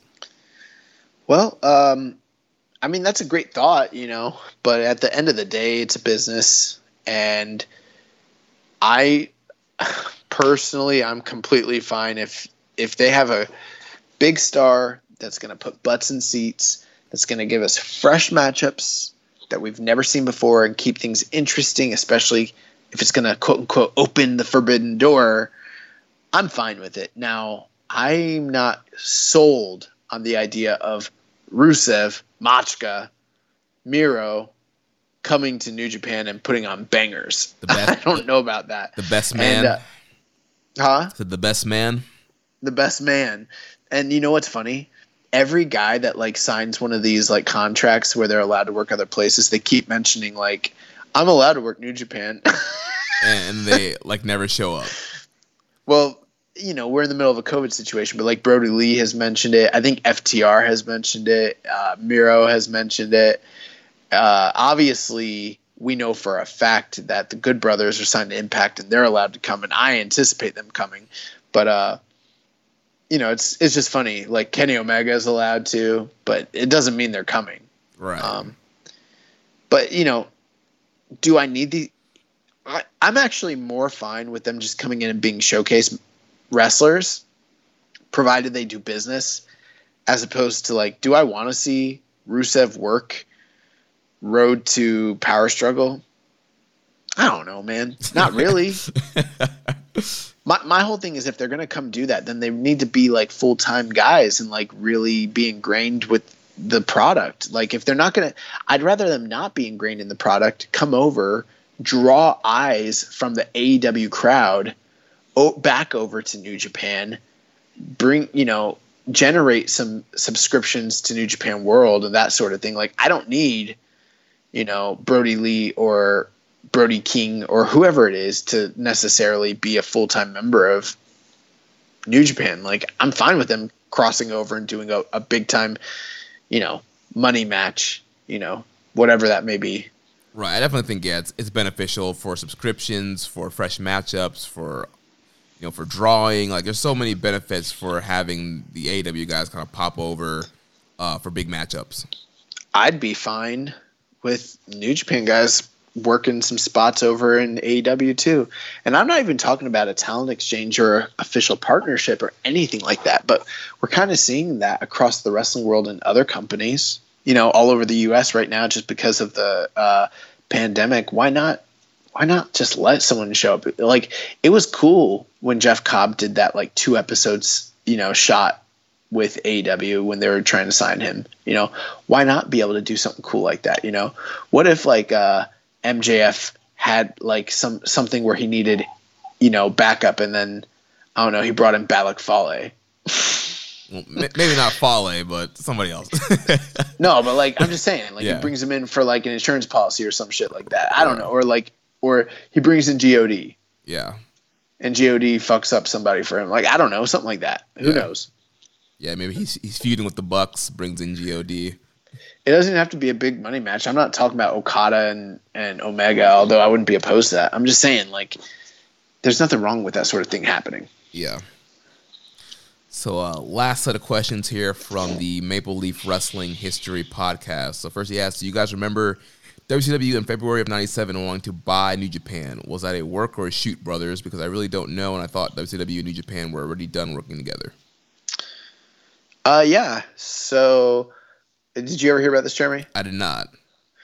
Okay, so here's the deal. They were completely working together in 1997. In fact, their relationship had been pretty tumultuous up until the time that Eric Bischoff sort of he kind of repaired things. I don't know, 95, 96. It is definitely like towards the tail end of 95. They were working together pretty extensively again. So, and they were still working together in 97. I mean, the whole NWO angle was happening. They were doing big business together. So, and that continued on through 98, if I recall correctly. But anyways, obviously WCW is doing some of their biggest business ever. New Japan's doing pretty well at the time as well. I remember in The Observer, Dave talked about how there were reports that Eric Bischoff had made public comments on either like a press conference or maybe like a question and answer session on the internet, where he discussed that they were either looking to – now, I don't think they were looking to buy New Japan outright, because I don't think that would have been possible, but they were looking to buy a major stake in New Japan, like to invest in them. Or, on the contrary, WCW was looking to expand to Japan and to start their own wrestling company, like maybe like WCW Japan, basically, and to partner with New Japan in that endeavor. So those were like the two ideas, and they did have official meetings at the time with officials from both parties about moving forward with one of those two things happening. There were issues though when it comes to the politics, because one of the major controlling interests within New Japan, and at the time New Japan had a lot of different owners. They're a public company. I forget who it was, but there was a media mogul who was one of the largest competitors with Ted Turner, who obviously owned WCW. And if the two of them were to both co-own a wrestling company together, like New Japan, it would have been a huge like conflict, and I don't think that was possible. So ultimately, it didn't ever happen, and I don't know why it didn't happen, but probably because WCW's financials went to shit very quickly after this period. But yeah, this was definitely a real thing. It was not a work. I mean, if it was a work, then it would have been mentioned. I mean, it wasn't something that was an angle on TV or anything. Gotcha. His next question is, isn't New Japan owned by a Japanese gaming company? Any speculation or guess as to why they haven't tried getting back in the market? My buddy was telling me there's a Wrestle Kingdom game on PS2, and Fire Pro just licensed NJPW guys, so it just got me curious. Who owns New Japan? Bushiroad. Is Bushiroad a gaming company? I know that they've done some games but I didn't think that they themselves were I thought they were just like an entertainment company. That's what I thought too. I didn't think that they were ridiculous. I mean, because there's like Bushiroad Sports where they do like the kickboxing stuff. They now have Stardom and stuff like that. Because, I mean, when someone talks about a gaming company owning them, I think of the old days when Yuke's owned them, and obviously they were sold from Yuke's. Bushiroad Inc. is a Japanese entertainment company, producer of collectible card games and trading cards, mobile apps, games, promotional items, many other venues. So they're sort of like they have a lot of different venues. I know that they have some games like that, Dream Bang Girl Slam, whatever that shit is. Yeah. But yeah, I don't know if they're looking to get into video games again. Yeah, I'm not quite sure why there hasn't been a new New Japan game to come out. Well, they've got the card game. They did have a mobile game a couple years ago, but it was shit and they got rid of it. There were 2 Wrestle Kingdom games, but those weren't even really New Japan. Those were games that were licensed independently, just using the Wrestle Kingdom name, and then they were able to license wrestlers from All Japan, New Japan, and Noah simultaneously, which is pretty cool back in the day. But the closest thing we have is the Fire Pro licensed game. Right, so. Which Fire Pro is awesome. So if you want to play with New Japan guys, check out Fire Pro. But I would love if they came out with a New Japan game. Yeah, that would be dope. Yeah.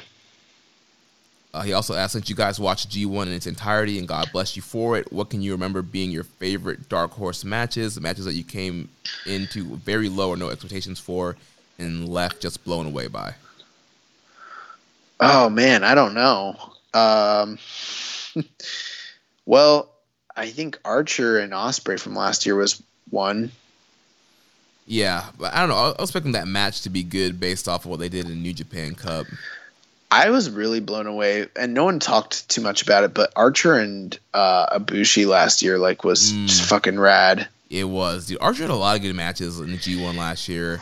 He did. I'm trying to think if there's any matches that blew me away. I know the one match that you've brought up many times that's really good, Kojima against Yoshihashi. No, it's Nagata and Yoshihashi.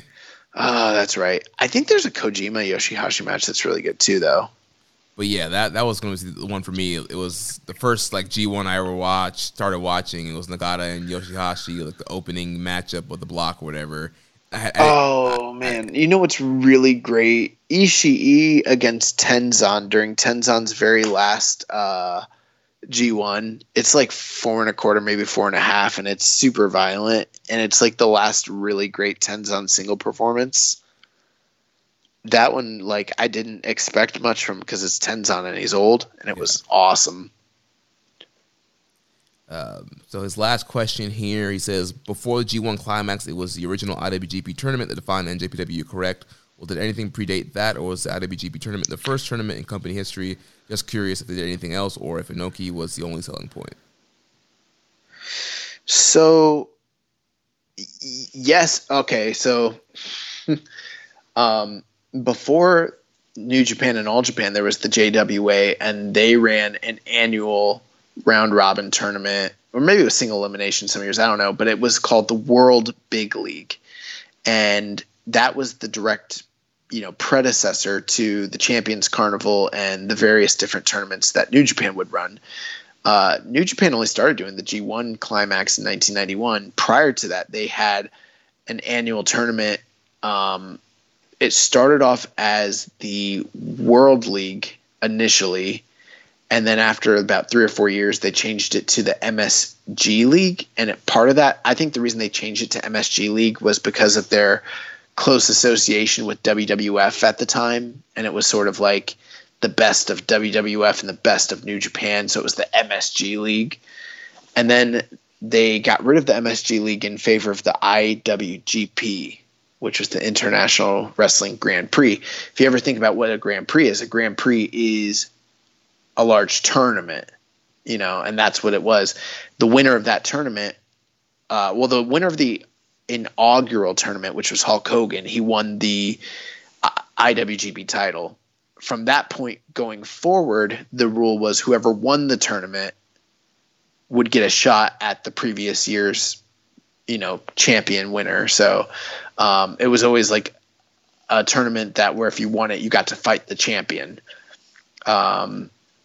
They did that until 1988. And then in 89, they stopped doing the IWGP, and then they moved to what was called the World Cup of Wrestling. And it was like the best of New Japan against the best of like Soviet Russia. And it was like Russian wrestlers that Inoki was working with. And then 1990, they didn't have a tournament. And then they started the G1 in 1991. So they actually had like 14 or 16 similar G1 predecessor tournaments starting in 72 or 73 going up to 89. So they had a lot of tournaments that, like, the G1 goes way back. I mean, and if you count it going back to JWA, we're talking like going back to the 50s. Wow. Every single Japanese wrestling company has some form of major tournament. And not only does wrestling have this, but every Japanese or MMA company, whether it was Pride, Rings, Pancrase, what have you, because of MMA coming out of pro wrestling, they also all have Grand Prix tournaments that all come from the World Big League from JWA. They're all derived from that. It's all the idea is always to prove who is the greatest fighter or wrestler in the world. Always. Boom. There's your little G1 history for you. So the last thing we got to do here is the recommended match of the week. And last week, Chris Samsa recommended to us to watch a G1 Climax final from August 17, 2003. Jun Akiyama taking on Hiroyoshi Tenzan. I knew that our week would be busy, so when he gave us the recommendation prior to the show airing or recording, I actually watched the match ahead of time. Ahead. Because I'm ahead. But, I mean, this match is one that I remember being really good. I went back and watched it. This is one that's awesome because it's in that period in 2003 where New Japan still had a working relationship with some of the outside companies, and it was, in the middle of sort of like the heat of Inokiism. But New Japan's business hasn't really gone down yet. They're still doing big business. And Jun Akiyama comes over from Noah, and it's a big deal because it's like, it's just a big deal because he's this outsider who's gone through the whole tournament, made it to the finals, and you got Tenzan sort of defending the honor of New Japan Pro Wrestling against this foreigner, and this foreign outsider, I should say. And this is a match that I thought was just so freaking awesome. I mean, it's totally different style from what you see in New Japan today, but anyone who watched it or is thinking about watching it, I would recommend it just to see how great Tenzan was in his day and to kind of see the clash of styles between Akiyama representing that classic Kings Road Giant Baba philosophy versus Tenzan being a Inoki strong style dojo boy. You've got a lot baked into there, not just promotionally wise, but philosophically with the styles of wrestling they have. And Tenzan throws everything. Like the match goes back and forth and has great moments, but towards the end, once Tenzan has Akiyama hurt, he's throwing everything that he can at him, every finisher, every big move, and Akiyama's just overcoming it. And then at the very end, you think Akiyama's going to come back, and he starts throwing his stuff, and then finally Tenzan finally puts him away. It's a war. I think you'd have to temper your expectations. It's definitely not a 2020 style wrestling match, but man, I love this match.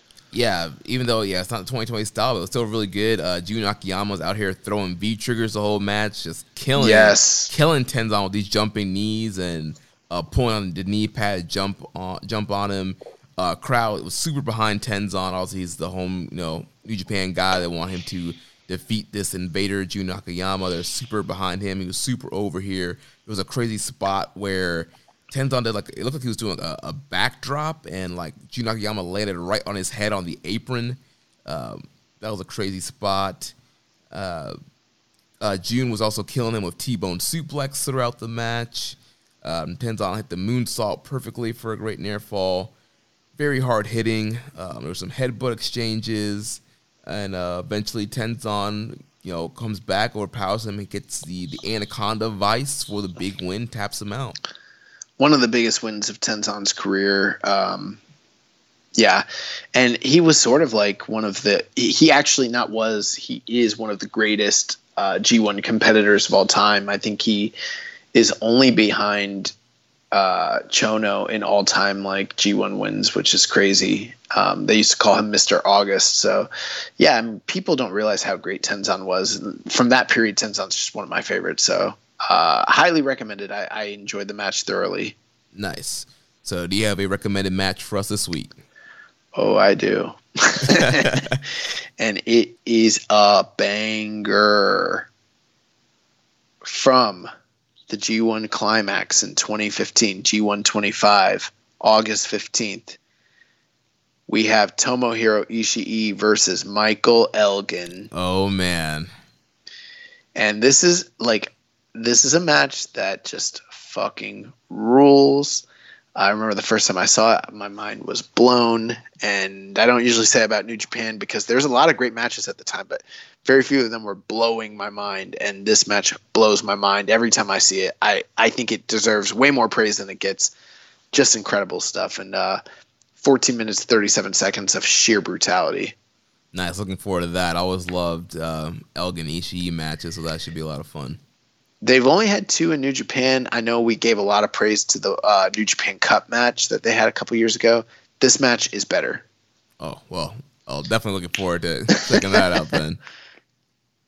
Oh, that's going to wrap everything up for us this week here on Keeping It Strong Style. Next week, we'll be back to review nights 3 through 5 of the G1 Climax and give you our thoughts and reviews on all that stuff. So if you enjoyed today's show, please consider making a donation by visiting socialsuplex.com/donate. Click on the donate button under the Keeping It Strong Style logo. Make sure you connect with us on social media. On Twitter, I'm at Jeremy L. Donovan. The show is at KI Strong Style. Also follow us at Social Suplex. On Facebook, we're facebook.com/Social Suplex. Also in the Wrestling Squared Circle Facebook group, facebook.com/group/Wrestling Squared Circle. On Instagram, we're at Social Suplex. You can email me, Jeremy at socialsuplex.com. On Reddit, I'm the Pro Black Guy. Josh is Keeping It Strong Style. Make sure you check out all the other shows here on the Social Suplex Podcast Network. On Sundays, we have One Nation Radio hosted by Rich Latta and James Boyd. On Wednesdays, we have the Ricky and Clive Wrestling Show from Scotland. Pretty soon, we should be having the return of Grown Men Watch This Shit on every other Wednesday. On Thursdays, we have the Grave Consequences podcast with Caleb and Maserati. On Fridays, we have the 8-Bit Suplex with Josh Number 2 and Sandy. And Saturdays, we have All Things Elite with Floyd and Austin. Don't forget to subscribe and leave a rating and review. And we will catch you next week on Keeping It Strong Style, the ace of podcasts. Sweet, sweet boy Ichiban. Thank you for listening to Keeping It Strong Style. We'll see you next time.